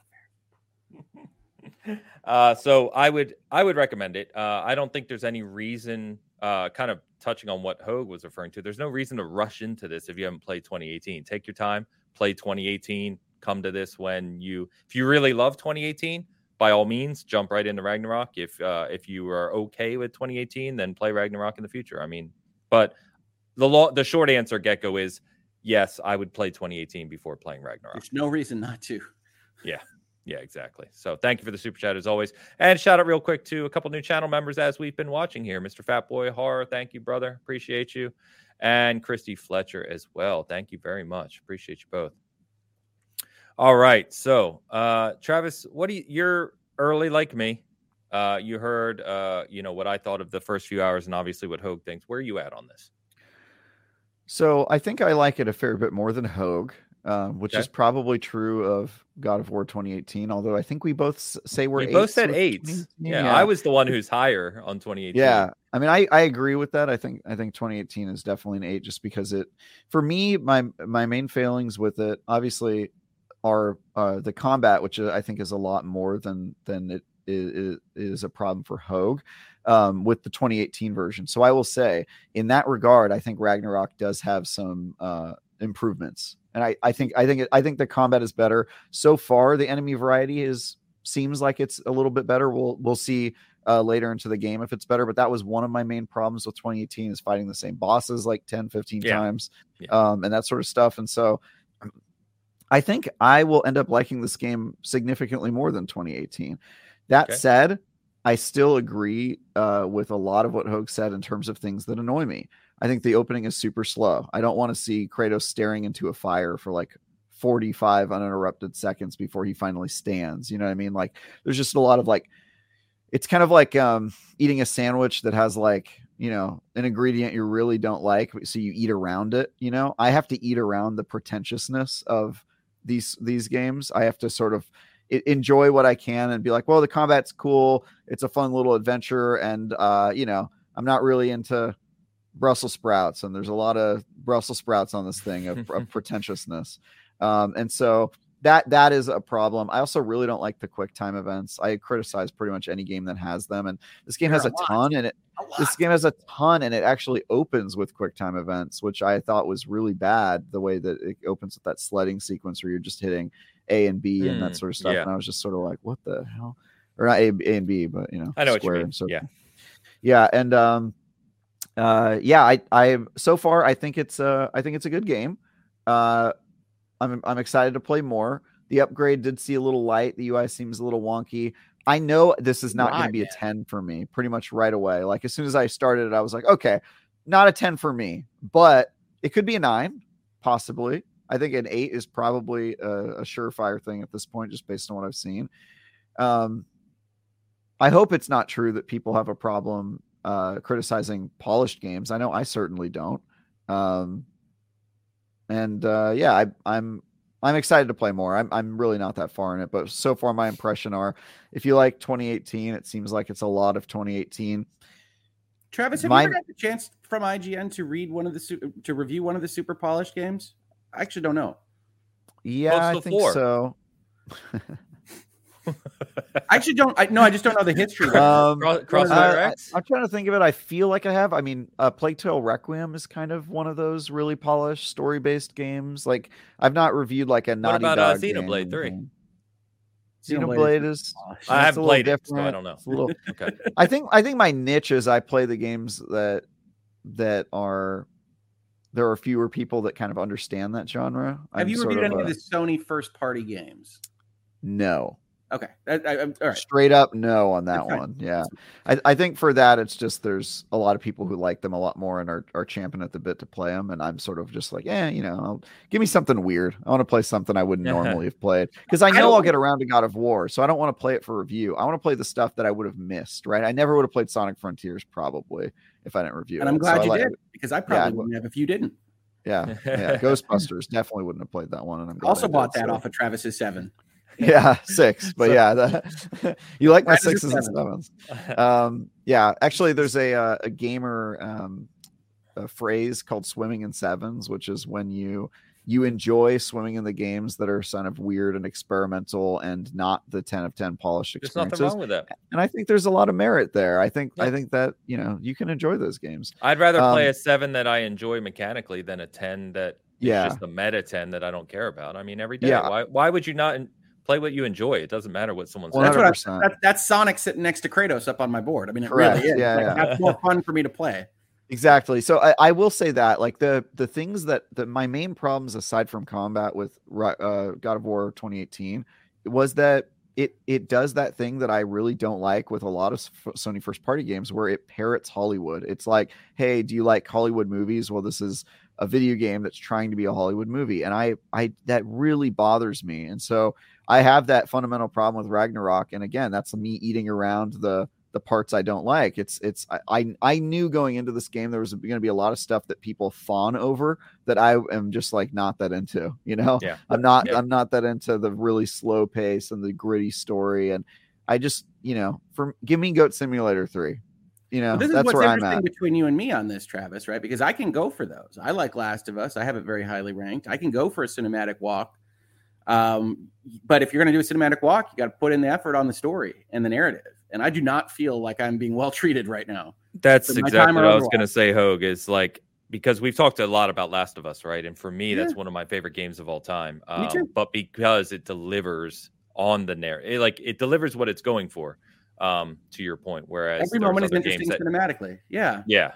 And this one is so much, even when they're doing slow walks, it's like if you were to take this down, if you were to put this in a script writing class, right, where you're going to, all right, tell me what the beats are. Tell me what was the purpose of this scene. What was the purpose of this conversation? What did we learn about the setting, the world, the characters of the plot?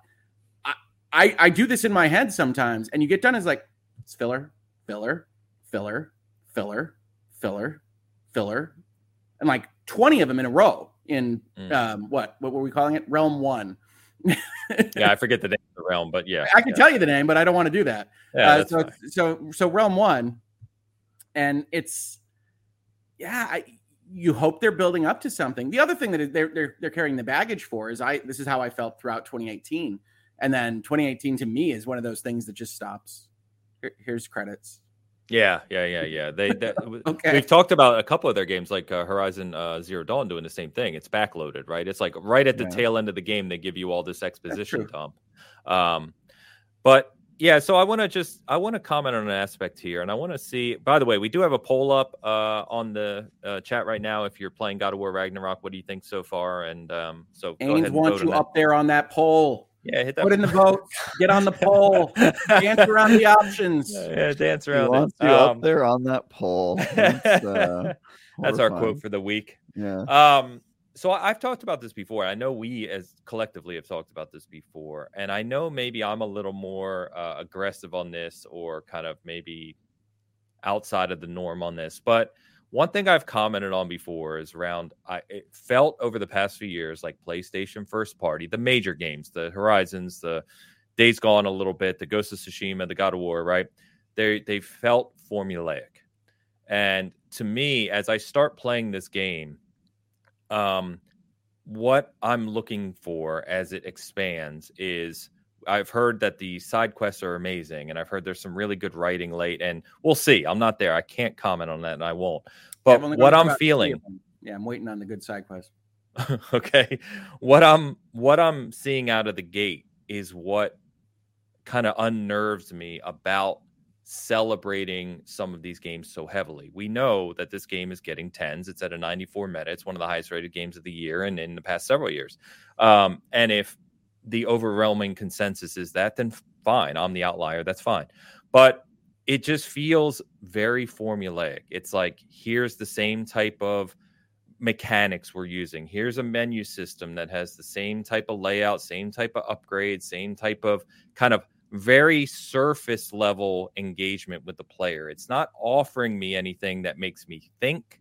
It's not offering anything that makes me kind of work towards learning, or, it's just not, there's no depth that intrigues me in what it's trying to do.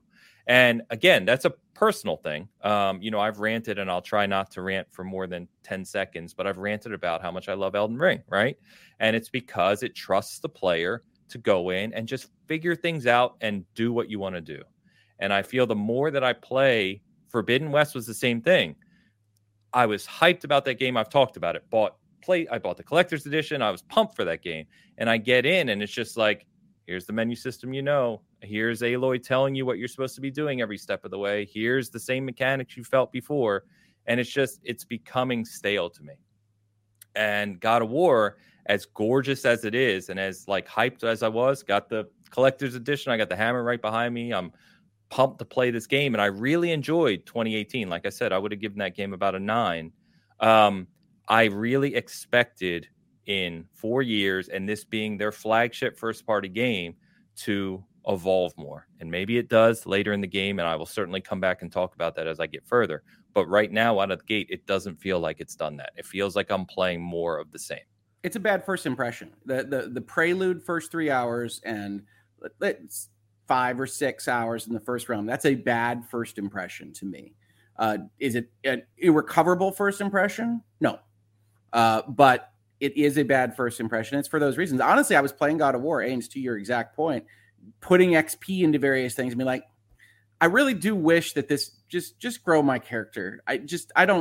This is not adding anything. No, they're adding layers of I don't know the word I'm looking for here, but it's not mechanics. Yeah, they're adding that, but it's not adding anything to the game, right? It's not. There's nothing there. It's surface level. It's menus just for progression's sake. Yeah, it's like a falsifying of depth. It's trying to present depth where there is none.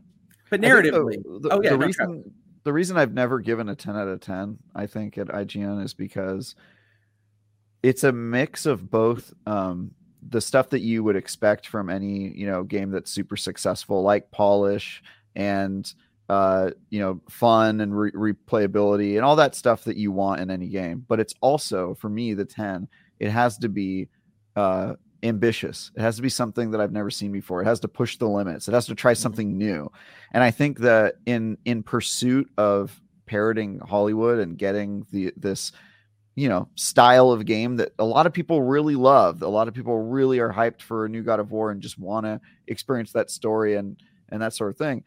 I think you lose some of that ambition and fun and pushing of the boundaries. And I don't think there's a lot of room to grow, because if you like this sort of game, The Last of Us is probably going to be the definitive version of that. And until the game is changed in some way, in some significant way, I think it's just making games in pursuit of recapturing that lightning in a bottle that was The Last of Us. And you see them trying it with Uncharted 4. You see them trying it with Last of Us 2. You see them trying it with God of War Ragnarok. And I think if you want to make a game that's going to impress me, if you want to make a game that's going to give me a 10 out of 10 vibe, it needs to be something that is, kind of green pastures. It has to be something new. It has to be find the next Last of Us level experience where it's the first one, and it's the big one that finally cracks the case on it, because it does feel like they're chasing their old fix with some of these, and that'll get you a 9 in my book. But if you want to get to a 10 for me, it has to be It has to be something that changes the game. Yeah, I agree. And I think the focus, and I think you guys have said this, and we've all said this in one way or another, but I think that the focus is on production value. This is what Hogs, I think your point was, is the focus seems to be on polish, production value, cinematics, spectacle, what I would call spectacle, right? And there's nothing wrong with that. I love it. We talked last week about how much time and money and effort I put into my setup so I can play spectacles and enjoy them. But when the heart of what you're doing is spectacle, and the layers don't get much deeper, you start to lose me. And that's okay, to the point we were making earlier, which is if the narrative is really driving something home, but I'm not getting that either. That's the trick. That's the trick, right? If you're going to make a cinematic game, if you're going to go into this mode, then you're going to be competing with Hollywood. And Hollywood is not that hard to beat right now, honestly. But playing God of War, it's hard without spoilers, but I will tell you that there are maybe 3 or 4 obstacles in the first 10 hours that you're like, oh, well, how are we going to deal with this problem? What interesting way? And they are solved by someone appearing off screen with a new artifact that solves the problem for you. Like, that is the level of writing of this particular game. So you are not engaging with it as anything but more than Rise of Skywalker level plotting. And whereas movies are a mature enough industry. Don't bring Star Wars into this. No, I mean, I agree with him on that one. Rise of Skywalker is, I will not defend that movie. I'm sorry. There's a moment you're going to see that it's like Rise of Skywalker revisited. Oh, no. Dagger. I have not seen a damn thing. But that has that level of plotting. And you're so invested, like the purpose of this game, because everything else is junk. You're walking through hallways. You come to a puzzle arena, or you walk through a hallway and you come to a combat arena. Like, it's all this kind of same thing. And maybe you have fun in that combat arena. Maybe you have fun with these kind of simple puzzles. I don't know. But it's all in favor of advancing this story. And if your story is going to be less than, it's all going to fall apart on you. Maybe not for everybody else. Maybe they see a nicely rendered Kratos with an axe through a frogman, and they're like, yes, this is why I bought a PlayStation 5. Fantastic. But you're spending so much of my time and energy in these conversations and this nonsense. And I can tell you 10 hours in, there have been 2 plot points, 2. And it's like, okay, I have better ways to spend my time. That going back to Sardonism's question, right? I have better ways to spend my time. Now I'm going to get through this so I can talk about it competently. But it has not been fun. It has not been enjoyable. And I think, honestly, Sony has basically 2 models. It has the open world model. God of War, believe it or not, is basically Ratchet and Clank. It is a Ratchet and Clank world model with kind of the looping spirals where you open exits and have side quests and come back. It is Ratchet and Clank. And also with the upgrades to the tools and things like that. And so Sony has their Horizon model and they have their Ratchet and Clank model. And Horizon / Spider-Man. I'm sorry. Right. Horizon, Spider-Man, Ghost of Tsushima. I was using that as the example for that kind of that kind of game. And this is Ratchet and Clank, and Ratchet and Clank was better. I'm sorry. So let's pose this question. Michael JM says it's a sequel. Do they try something new or give people what worked before? And I think that's always the question of sequels. You can't repeat your story. Always new. It's a good question. IGN compared this narrative to Godfather Part 2, for God's sakes. I don't know what to tell you. It's Godfather Part 2. If Godfather Part 2 starts out with a wedding and then a slow escalation of events until Al Pacino takes over the family again. Well, and if you compare this to Godfather Part 2, that would essentially mean you're calling God of War 2018 Godfather Part 1. So you've already just started somewhere you should have never begun. Because God of War 2018 is not the Godfather. It's the I don't know. War Father. God of War Father. God of War Father. So it's funny because I see some people. The God who is a father, though. God of all Father. Yeah, he is a father, and he's also a God. Wow. Maybe was that an apt metaphor, IGN? No, it wasn't. But I think I don't know. I'm looking forward to playing more because I am a big proponent of not kind of giving any definitive opinions until I get through a game, right? And I yell at people for doing such things. So I want to. It's not I want to. No, I know.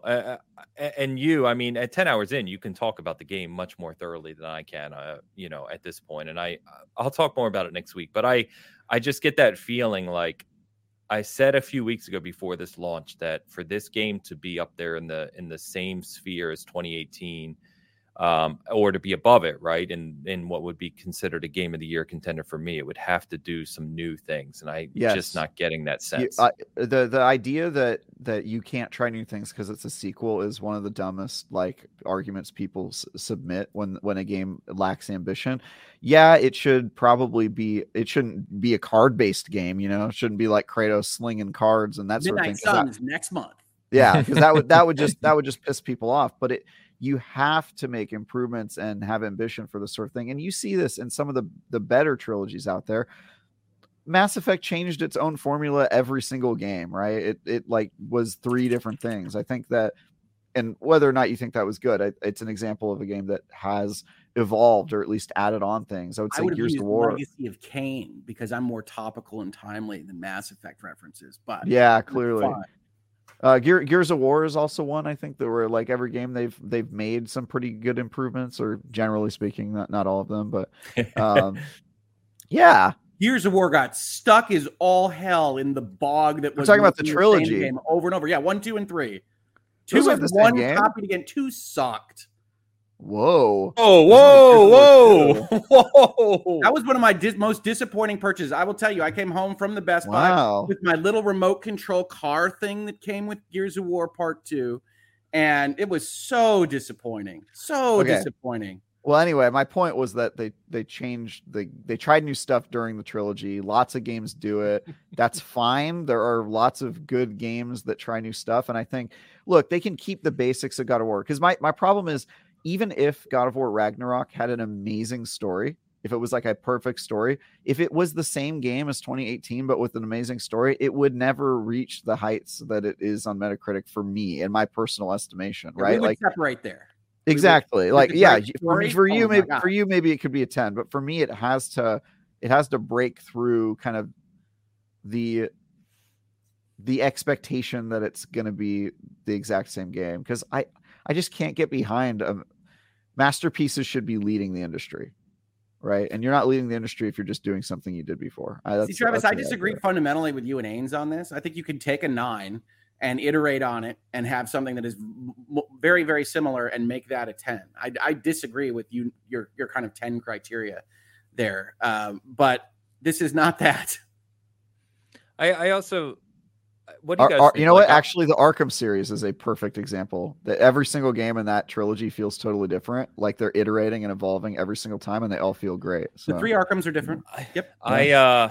I'm still recovering from the Gears 2 slander. It hurt me straight to my core. Well, we can have a full episode on Gears 2 and what you like about it. I have no idea. That one hurt. Wow, that one hurt. That's crazy. Gonna take time to recover. Your big the trilogy is really good. I'm surprised. Gears of War trilogy? Yeah. Oh my god. Okay.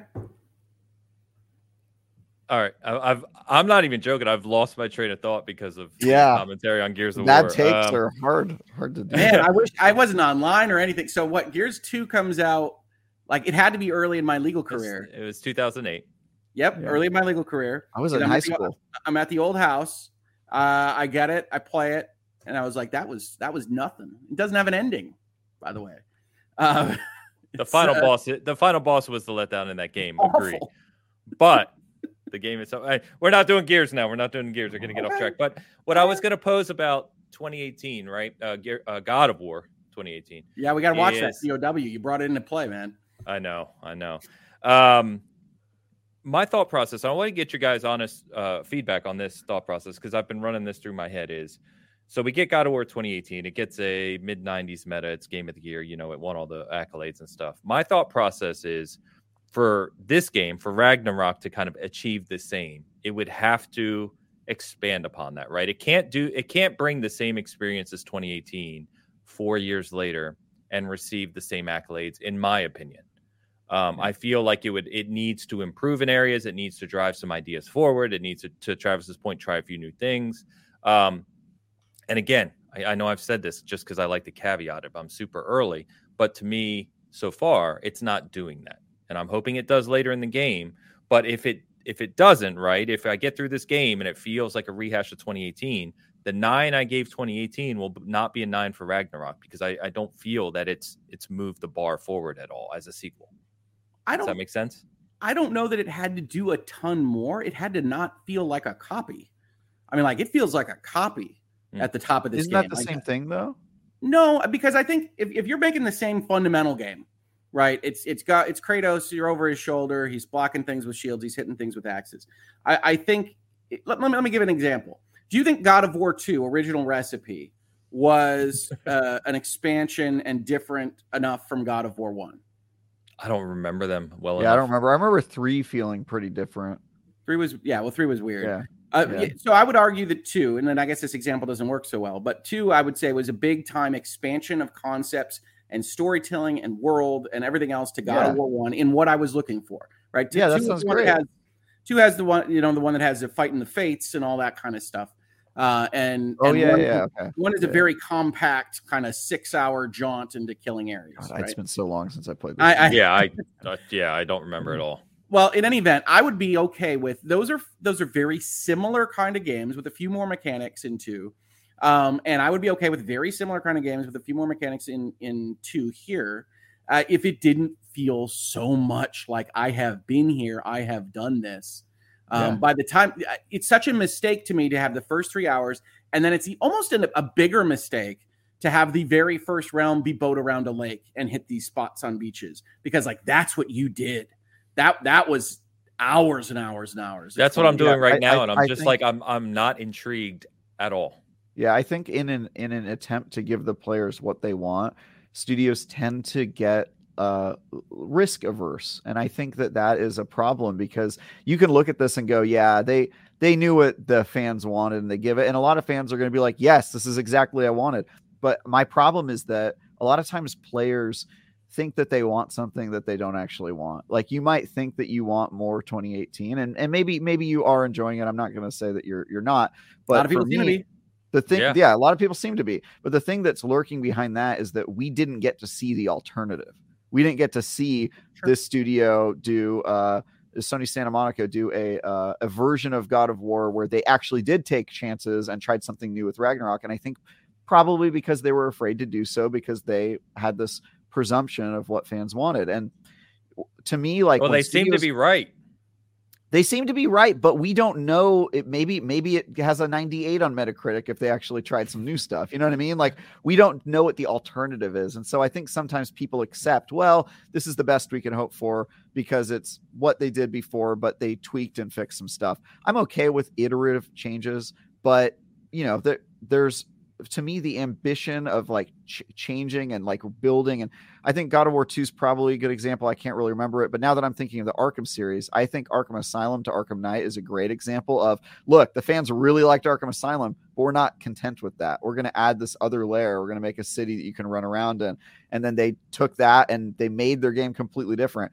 That is a bold step for a game that was one of people's favorite games ever, right? City is not Arkham Asylum. They were like, we're going to try something totally different. And then Arkham Knight, they're like, let's do it again. Let's just try something completely different. We're going to add this car and make that a huge part of it. And to me, that's how you do a trilogy, is like, you say, okay, well, we liked that, but we're not going to stop there. We're going to have even more ambition, because I'm going to grant you Arkham. 100%. Yeah, because if they said Arkham Asylum 2 and it was basically the same game, but you fight different bosses, I think fans would have been happy with that, because Arkham Asylum is a great game. But I think they didn't know that they wanted Arkham City. And so when you get it, it opens your mind and makes you realize, you know what? I should be upset with companies that do the formulaic, here's a sequel. And that's how my brain works, is when I look at a game and it's just a formulaic sequel, my brain is like, I wish they would have tried something different. I wish they would have shot for the stars, because I like to see that even when it fails, I think it's worth the attempt. And so I'm going to use the Arkham trilogy, because I need a reverse versus. I need like a hug or something like that. I need to have that. A Mortal Kombat friendship. I can't say it. Friendality. I can't say it better than that. So, awesome. I think that's well said. You don't know what you didn't get. Yeah, I think that's well said. So I know we've been talking about this for a while. I want to talk more about it. Let me read it. So we got 46 votes on this poll. We got 24% think it's amazing. Ragnarok, I'm talking about. Okay. 39% think good so far, and 37% not overly impressed. And I think we know our community well enough to know that, we don't get the clowns here. So we'll see. I good so far is minimum. It's good so far. I mean, yeah, good so far, not overly impressed, almost seem like synonyms to me. Yeah, yeah. I was trying to do it while talking. Yeah, forget. I'm definitely not overly impressed. Would I say it is good? It's got a lot of resources and money thrown at it. Yeah, I would hit good so far, but I think both are true. Good so far and not overly impressed. Yeah. Fair enough. I think I'm going to wind up liking Horizon Forbidden West significantly more than God of War Ragnarok, for what it's worth. Yeah, okay. I actually think Horizon Forbidden West made some very noticeable improvements and changes. So I would say it's not change to Zero Dawn. Yeah, I wouldn't say it's like the same thing where like they just copy pasted. I think they were like, yeah, let's build and expand and do some cool stuff. They got the Whiterun area, which I think is super important to have in games nowadays, the open world games. So yeah, I don't know. I liked Forbidden West. Forbidden West. I've got to get back to it. I've got to. So. Forbidden West is very good. And yes, I would, out of the two that are actually up for Game of the Year, I would absolutely hand it to Elden Ring over Ragnarok. Yeah, you're here first, folks. Well, you know how I feel about Elden Ring, and it's not for me. But you want to talk about things that I'm impressed by. Elden Ring, I'm impressed by. Elden Ring, I will say, like that feels like a new type of game. We've not gotten anything like that before, which I think is funny because it's primarily taking a From game and taking the open world game and saying, yeah. But it's new. I actually watched a game design channel the other day that did like a 30-minute video on Elden Ring, and I was vegging out, one of those moments, and I just watched the whole thing about they were talking about how certain things are designed and why and all this stuff. And as they went through the game again, I was just reliving all my memories of that game. I'm like, God damn, that game is so brilliant. Like, I absolutely adore that game. Yeah. I don't know when I'm going to get another experience for me that hits me the same way as Elden Ring. And that makes me sad because, man. Shout out KK Weston, another new channel member. Thank you very much. Appreciate you. All right. Get that person some emojis, Ains. They're coming. All right. There's actually some in there now, nice. But they're goofy ones. Can we get that one that Travis uses for your face on his cell phone as an emoji? Oh, yeah. That's a great one. We need that. That's a good point. We will be adding some Ains, Hogue, Travis, and Dan specific emojis in the future. Wait, really? I got to read my contract here. I don't. Yeah, are you allowed to use my likeness rights here? We'll talk about this backstage. Yeah, if I die, are you going to have like a holograph version of me made? Yeah. That. By the way, do you know where that photo comes from, Ains? Do you remember that moment? No, I don't. That was when Hogue said that he liked Resident Evil 6 more than Village. And that was your actual reaction. Like I rewatched that clip because I think you clipped it out and your reaction was immediately like utter shock, just like, ooh. And I just took a screenshot of it and I have it as one of my background wallpapers. I've been playing Village again with Rose stuff. My vote does not change. Cool. I mean, I think the Rose... Yeah, I think that ended up not working out. I told you guys I played that in preview, and my initial thought was sort of like, I don't know. Apparently very good. By the way, Christy says need a versus emoji. Yes, absolutely. I just got the channel membership set up this week as we kind of transition things over. There'll be a lot more coming that you guys can play with while we're talking. So just stay tuned. Yeah, thank you. All right, Hogwarts Legacy, guys. That's kind of... We kind of did our usual where we talked about games playing, but that was the bulk of our show. But I did want to mention Hogwarts Legacy because we got about a 30-minute showcase this week with a few members of the WB Avalanche development team. And I watched that the other day, and I don't know if you guys had time to tune into it and kind of check it all out, but they went through a kind of deep dive on the character creation. Then they did a short walk around Hogwarts, kind of some of the key rooms without giving any kind of big things away. And then at the end, they basically showed a kind of a landscape of the open world where you leave Hogwarts and you can go explore. And what I will say is I am not I think we've talked about this. I'm not like a Harry Potter guy. That was after I'm too old. That was after me. But this game, the more... But it didn't. You didn't grow up with Harry Potter. We didn't grow up with it. We were but I had a then. younger sister who was really into it. I was stood in lines for her at malls and things like that. And so I didn't. Copies. Target audience right here. Yeah. So Travis is right in that ballpark. I think the first book came out when I was in 3rd grade.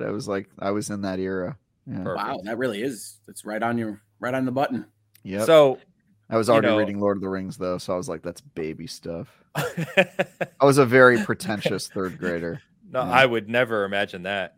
Yeah, I know.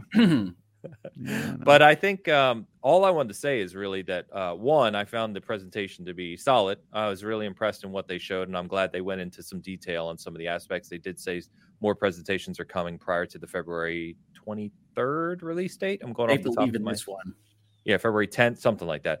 But I think that I don't know, guys. I'm really liking what I'm seeing out of this game. I'm really, really liking it. The fact that you can create down to minute details your own kind of student at Hogwarts, and the attention to detail they're doing, and it looks like it's got enough of that kind of mystery and exploration where you can kind of go do your own thing around Hogwarts. And just think, right? Like Harry Potter as an IP is gigantic, as we know. And I don't think, correct me if I'm wrong, but I don't believe we've had a game that really kind of lets you live that student at Hogwarts experience. And that seems to be what they're going for here. And by all accounts that I can tell as an outside fan looking in, they seem to be doing a damn good job of it so far with what they've presented. It's going to make a fortune. I don't know if you saw, it's in the top 10 trending on YouTube. Like this is not a flashy presentation. This is people on a couch going through like the character creation screen. That's why I loved it. It's like, show me the actual game, you know? It has millions of views. It has top 10 trending. WB knows what it has here. That's why they delayed it. That's why they're going to do multiple presentations, is they're going to polish it to within an inch of its life. Good. I think this is the kind of thing that could potentially save WB Games, like as an entity, because they are going to be shopped. The whole enterprise at WB is being shopped and priced and looked at across their entire company. So I'm enthused about it. I thought when they did the state of play, that was the long form one back in March. Yep. It was really impressive. Summer, yeah. This was better insofar as it like, oh, that's a game. That's a functioning game. And speaking of UIs, it's got a much better UI.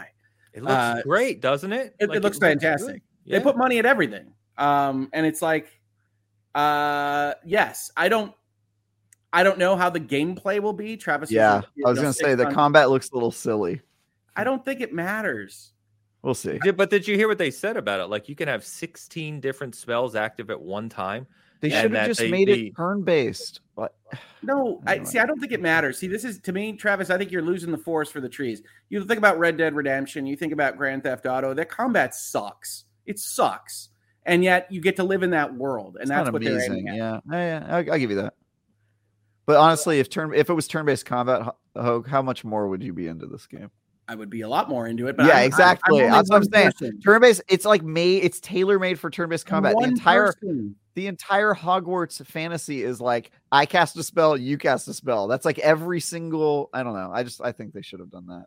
I think it'll be absolutely fine. You want to talk about things I missed turn-based in? We'll get to Final Fantasy 16 at some point. Yeah. I don't know. Yeah, I think it looks great. I'm excited to see more. They did comment, as they kind of walked out of Hogwarts at the end and they look at this big landscape.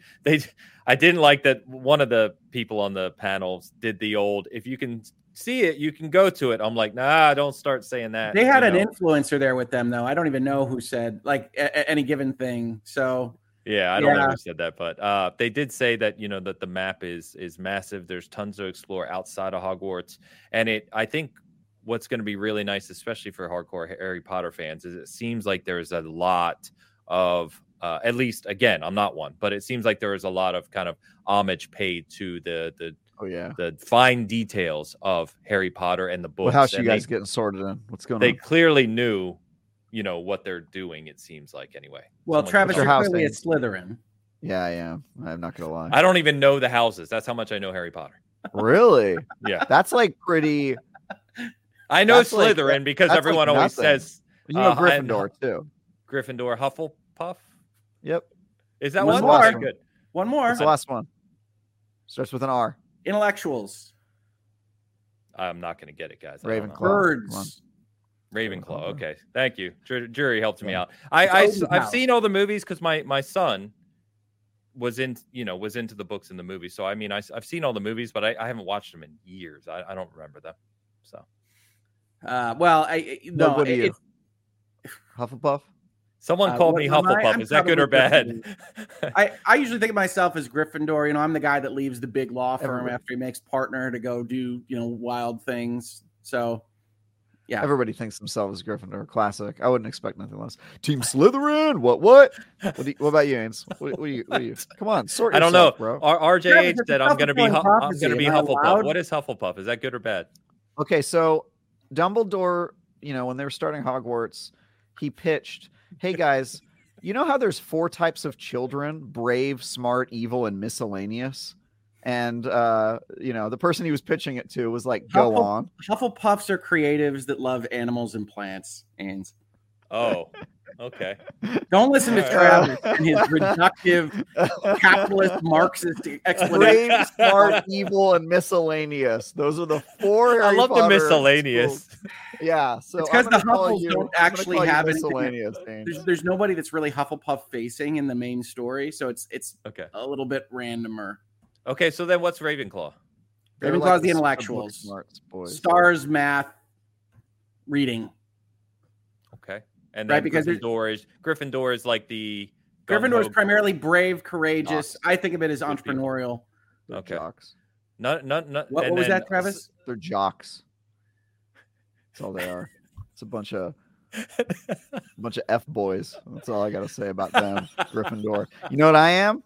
Slytherin, baby. So what is Slytherin supposed to be? Am I just Yeah. like a tricky Jew? Is that what they're sorting me into? That is that what they're Oh, going for? No. What I'm what not is the? I just touching want it. to know. I'm not touching it. I would say that Slytherin are ambitious, probably to a fault in some cases, okay, I'm and into seeking it. power and CEOs and government officials types. Ains doesn't want to appear on camera for this segment. I can't help. My So picture's no. still associated with me. Damn There it. you Yeah, go. that's true. And Exactly. now it seems like official. It's like your stamp on it, your signature. I Anyway. don't feel like I fit in any of those 4. Is there a 5th option? I mean, you could be You a could not muggle, go. Yeah, you're just a muggle. which Uh, sounds like a racial slur, to be honest. yeah, No, Muggles the are racial weird. slur is Mudblood. blood. There you go. Mudblood, which is actually they both sound real bad. I don't know, man. Muggle? Why does muggle sound bad? It's an apartheid. Well, I mean, it's a term that they use to like put down a group of people. It's got 2 G's in it. I'm a little scared by that word. I gotta agree with them. It does sound a little. It sounds a little. I don't know. It sounds questionable to me. Well, you can go with Yeah. the very creative American version, which is Nomad. What? That's what they call them, huh? In America, Seriously? the muggles are Wow, nomads. that's pretty. Oh, wow. Yeah, All right. Nomad. That I'm sounds. gonna- That sounds I'm- like a medicine you take for your like vagina health. No, you're thinking of a V there. A V. Oh. Yeah. I'm sorry. I have very limited interaction with the female anatomy. It's Clearly, something I'm still figuring out.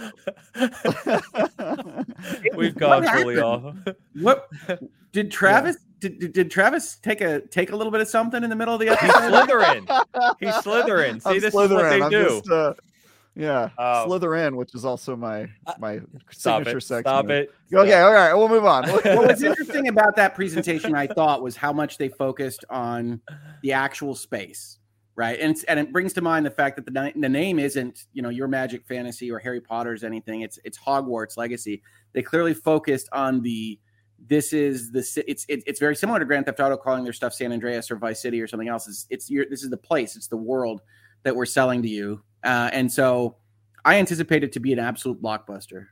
Yeah, me too. And I think cool. you're right that they're gonna kind of double down on the marketing, the presentations. They're gonna build up to this release largely, and it's very clear because this game's been delayed for years. I mean, I think I'm. Kotaku leak like 4 years ago. 3 years ago. I said before that I saw the banner for this game at 2019's E3. So I mean, this has been in development for a very long time, and it was rumored for like way before that. Like I think so someone on one of the blog posts who's working on the game said I've been working on this game for over 5 years now. So I mean, it's a long-term development, big budget game, and I'm happy to say from what we've seen, it looks it. I mean, you can see it on the screen. It looks very nice. We'll see. We got just to quickly mention, we did get the announcement this week, which was kind of weird because I thought they already announced this, that Control 2 is now in development. Remedy Entertainment came out and said that they've reached an agreement with 505 Games. 505 Games will publish the game, and Remedy and 505 are going to co-develop Control 2. It has an initial budget of 50 million euros. I don't, what have you. But they said this is still in the early stages. But am I losing my mind? Didn't we get the Control 2 announcement like 6 months ago? Earlier? We did not. You're thinking of Alan Wake 2. I know Alan Wake 2. Control 2 was announced only insofar as Remedy had a statement that said we are in a co-publishing arrangement for a known IP follow-up. Right. Okay. Which we all assumed was Control 2. I think that's what it was. We kind of assumed it was Control 2. I got you. Okay, so it's official now anyway. That's too bad. Yeah, well, Remedy burned its bridges with Microsoft, or Microsoft burned its bridges with Remedy. Either way, no. I think that game gets a bad rep. I like Quantum Break. Quantum Break? I think it was a good experiment. They could have built on it. Yeah. I like Quantum Break. It doesn't have an ending. I mean, it is a kind of constant problem with some of these games. Well, it's about time travel. Okay, how could it have an ending? Time is a circle. Okay. Well, if you're going to give me this is a game focused on narrative, right? I mean, like they made TV shows. They had Littlefinger. Okay. They focus on narrative, and then they get to the end, and they're like, yeah. No, I have serious problems with that game, but I just really liked the ambition. They tried something new. I like Quantum Break. I like Quantum Break a lot more than Control. Really? Control, I gave a 4. I wasn't huge on Control. A 4 is oof. Oh my God. I was pretty huge on Control. I really liked that. I love Remedy. Remedy is one of my favorite companies. I like almost everything they've done. Alan Wake is in my top 10 of all time. Control was like they spilled coffee on their keyboard in the middle of the story and called it a day. Bruh. I mean, you have to read all of the pieces of paper to understand the story. If you read all the pieces of paper, you still have a junky story. The actual narrative plot of the game is nothing. What? Nani? You have made Travis unable to speak. That takes talent, Hogue. Nani? Okay. Look, I think Control had some nice advancements. Again, Travis, you value gameplay more than I do. So I think it had some nice advancements in battling things in Control. But the actual story was lame. I don't know. I really don't think you can fight that so much. I mean, like the brother is the story. I mean, I thought it was like, surreal and like weird Illuminati-esque with the org that you're running around in. But yeah, I liked it. I was reading. That was one of the few games I've actually read every scrap of paper because I felt like you kind of had to really. I thought they did a good job explaining it. But it was one of those games where like you can tell they were afraid of forcing you to see the story in case you didn't want to deal with that, because there's at least some people that are just running through just to fly and do magic powers. But and there's 20 dialogue per person to explain their world, which is relatively nothing. And I don't like that they demystified Alan Wake. I don't think that's a good choice. But you can separate them. Yeah, I didn't. I liked that a lot. Alan Wake. I liked that they kind of gave like it's in the same universe canon. Yeah, I don't know. I liked it. It was cool. I just liked that it was so weird. It was such a weird game. The story was really surreal and creepy and strange. It was just. By the way, I like this comment from Toject, who says, "I love seeing Hogue being slowly descending into degenerate territories through D&D and Bitcast. Gets my full approval." Nice. I'm a happy family-friendly channel. I don't know what to tell you. Fair enough. All right, so we got that announcement, and one thing we had to mention this week, Hogue, because I want to get your commentary on it, is our next iteration of As the Acquisition Turns. So this week, and I haven't paid a lot of attention to this, I don't know anything about it, so I'll just set you up and you can knock it down. So we saw a comment on Twitter from someone working in the CMA, I think at a higher Go ahead. You give us the context. You're better at this. Yeah. So European Commission guy comes out. I was actually this tweet was so ridiculous. I actually had to check to see if it was an Elon Musk fake. Because if you're on Twitter at all, whoo boy. Anyway, yeah. So I had to check that. But he basically comes out with a tweet that says, Commission is working hard to make sure that you can play Call of Duty on your systems, including my PlayStation. Now, from a legal perspective, the European Commission has just entered into phase 2 investigations. They have not made any conclusions as of yet. And if you have somebody even loosely affiliated with the Commission saying, this is what the Commission is going to do, it's going to make sure you get to play Call of Duty on your PlayStation. Well, on the legal side, that is making an assertion of what the conclusion of an investigation that hasn't happened yet is going to be. So, great. It's not going to look great if it does go to trial. By the way. Well, it's not, and that's people were asking me. Well, what does this do? I said, well, okay, so it's not going to make the case. This is some dude, but it is going to look awful. It looks awful for the Commission. It looks awful. And so not only do you make that assertion, you also say, I'm going to make sure I can get Call of Duty on my PlayStation. Understand that the role of the Commission, the role of the CMA, the role of the FTC is to ensure that competition survives, not that any given competitor does, and certainly not that the commissioner themselves is happy with the outcome. Right. So this became a big thing. And then he goes out there with making it worse. Right. Oh, crisis communication tip, folks. Sometimes you just have to shut up. It doesn't feel good. You're going to have articles written about you. You're going to have comments in your DMs, whatever. Sometimes shutting up is the right answer. And this guy said, no. As you can tell from my profile, I was not speaking for the Commission. Bro.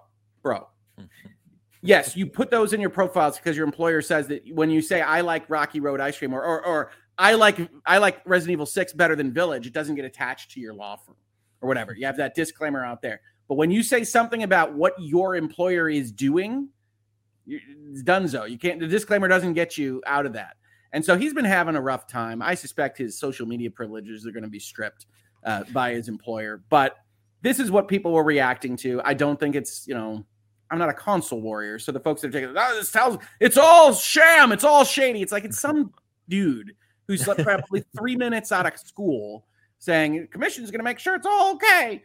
Yeah, fine. All right. But it did look very bad for them. And I think if it comes up in a fight, yes, Microsoft's going to bring it up. That's it. Nothing big. That's simple. Yeah, it's one really person who spoke out of turn with bad commentary. Yeah, I mean, I think it goes back to what Hogan and I have been talking about a lot when this comes up, which is like all the posturing and the not really doing your job, but making people think that you are through social. It's very the European Commission put out their phase 2 stuff. I talked about it in Virtual Legality. They have a ridiculous angle on their attack about the operating systems, which you can go and watch that video. But outside of that, it's exactly where you would expect it to be. The CMA and the FTC and the EC are maybe rattling their sabers a little bit more than will be expected. I fully expect the deal to go through next year with concessions on Call of Duty because Microsoft said basically in February, we're happy to make sure Call of Duty stays on PlayStation, which is telling the regulators what they're willing to agree to as a consent decree. So even though I have 43 episodes in Virtual Legality on this topic, for the most part, what I said on January 18th of 2022 has held for 10 months now, and nothing has changed. Yeah, PlayStation will continue to get Call of Duty, just now through Game Pass. No, that's not going to happen. But there's going to be a consent decree for there's going to be a consent decree for a period of years because Microsoft said it was fine with them. I'm sure they will. Yeah. So they'll put that in the contract. 5 years, 3. So they offered Sony 5. I'd say 7. 7. That makes sense. Interesting. Okay, that's enough time for them to develop a shooter to. Right, 7 is a full generation. I think you can tie it to the average generation length, and you can say, Sony, if you can't get your crap together by then, it's not our problem. Yeah. Okay. Which is going to be interesting. I know we've talked about it, but with Sony driving towards developing some of these live service games and multiplayer games, I'm very curious to see what they actually come out with in the next few years. I don't have a lot of faith in Sony coming off of God of War. Is it the PSVR 2? That would hurt you. So what is Sony's last couple months? This is why I get called an Xbot in my space. What is their last couple months?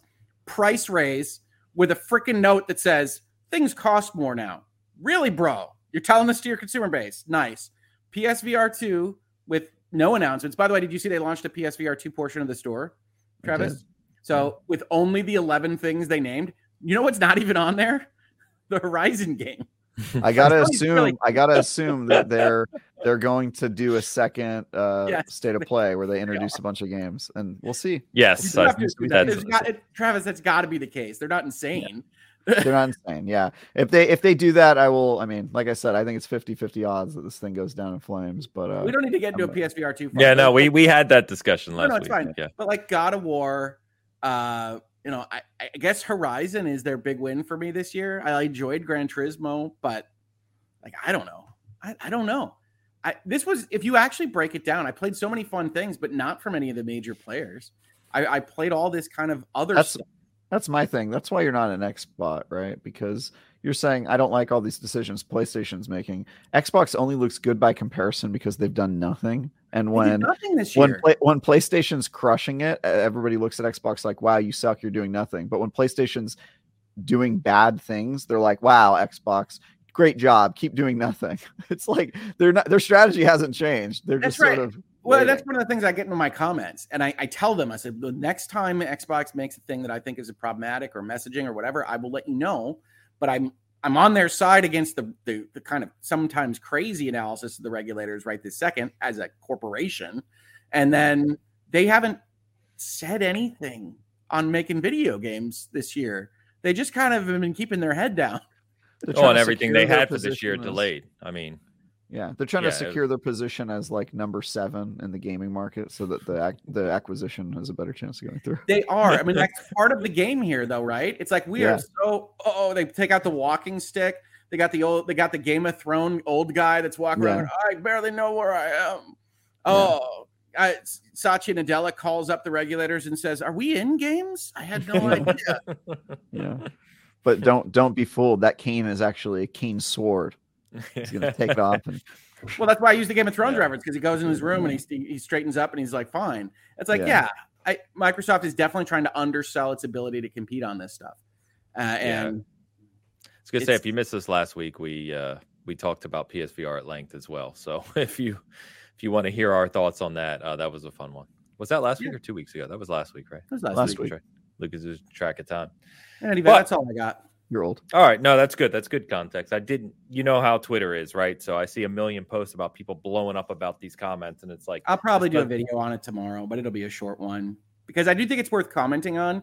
It is a very poor look for a government regulator like that. You have to be better than that. And I'm not saying that it's going to, I am not saying that they're corrupt and they're bought and it's all over. It's optics. You cannot optically look like that as a regulator. You cannot.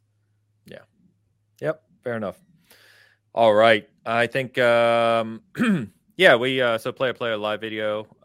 Is it going to be live? I think he's asking, Hogue. I think that's what he's referring to. You doing that live? Oh, I have to play those by ear every day. I honestly don't know whether I'll do videos at all tomorrow because I'm still, my voice has made it through this episode, but it's not great.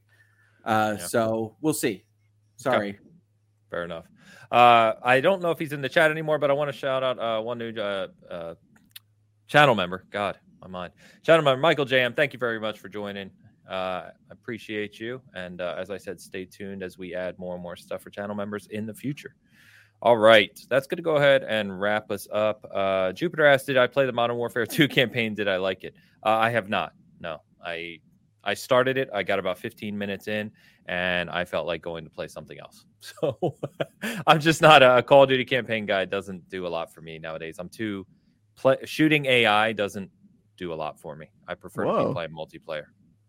Yeah, it's just not competitive enough for me. So, but that's just me. Yeah, it seems that most people really enjoyed it, though. I can tell you that almost everyone I've talked to really liked it. So shoot some AI and then shoot some people. It's good. Good times.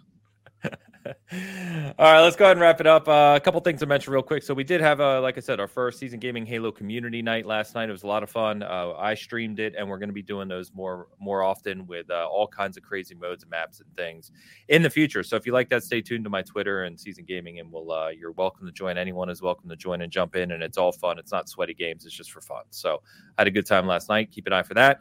Got a review for a big game this week. I can't say literally anything about it, but just stay tuned to my Twitter and the site because you're probably interested in it, I would imagine, if you're watching this show. And then that's about it, I think, on my side. So, Travis, I'll start with you this week, man. What you got going on? Yeah, I've got a review for the biggest game this week, which I can't talk about. Goat Simulator 3, obviously. Not Pokemon, not Pentiment, not any of those stuff. Yeah, it's just that. No, I've got that. I'm working on a preview I can't talk about. I'm doing stuff. I'm out there. I'm replaying Half-Life Alyx in my spare time. I'm mostly because of the conversation we had last week. I was like, I really should play that game again. Nice. And then, follow me on Twitter at TyGuyTravis. And you like Destiny? I don't. I talk about it, though. You can watch me do that on Thursdays. All right. That's it. There you go. Hope. Well, as Ain said, I have a lot of shows on my channel. We just had the penultimate episode of Lawyers and Dragons Season 1 this past week, so you can check that out. We will have the season finale next Saturday, and we'll do Hangouts and Headlines at least a number of times this week. I'm not sure whether there will be one tomorrow. I'm still basically deciding on that. And Virtual Legalities whenever things pop up. So we're still having a fun time. Check it out at the Hoglaw YouTube channel and on my Twitter at Hoglaw. Not verified because I don't subscribe to Twitter Blue. Fair enough. Thank you, guys. I did forget, too, that I did, it was for Patreons originally, but it's live now on the channel for everyone. I did a video on Xbox that is about some of the comments, some of the fiscal results, and some of the commentary Phil Spencer has had on Game Pass, some of the percentages, the market values, those types of things. So that is up and live on the channel. A lot of good feedback on it so far. So if you enjoy just a quick analysis from my perspective of where Xbox sits with Game Pass and what they're doing with game releases in the future, that's up on the Season Gaming channel as well. Chat, you've been awesome today, and we got a late super chat from Mr. Rob Frawley II coming in at the last minute. $10 super chat. He says, thanks for the show today. Appreciate the opinions of everyone. Always a good time. All the best, panel. Rob, you're awesome, man. Thank you so much. Appreciate that.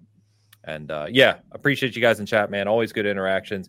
Even when we say stupid stuff, you're here to laugh with us and and just enjoy it. So if you're checking this out after the fact, appreciate you as well. Please leave a comment. Let us know what you think.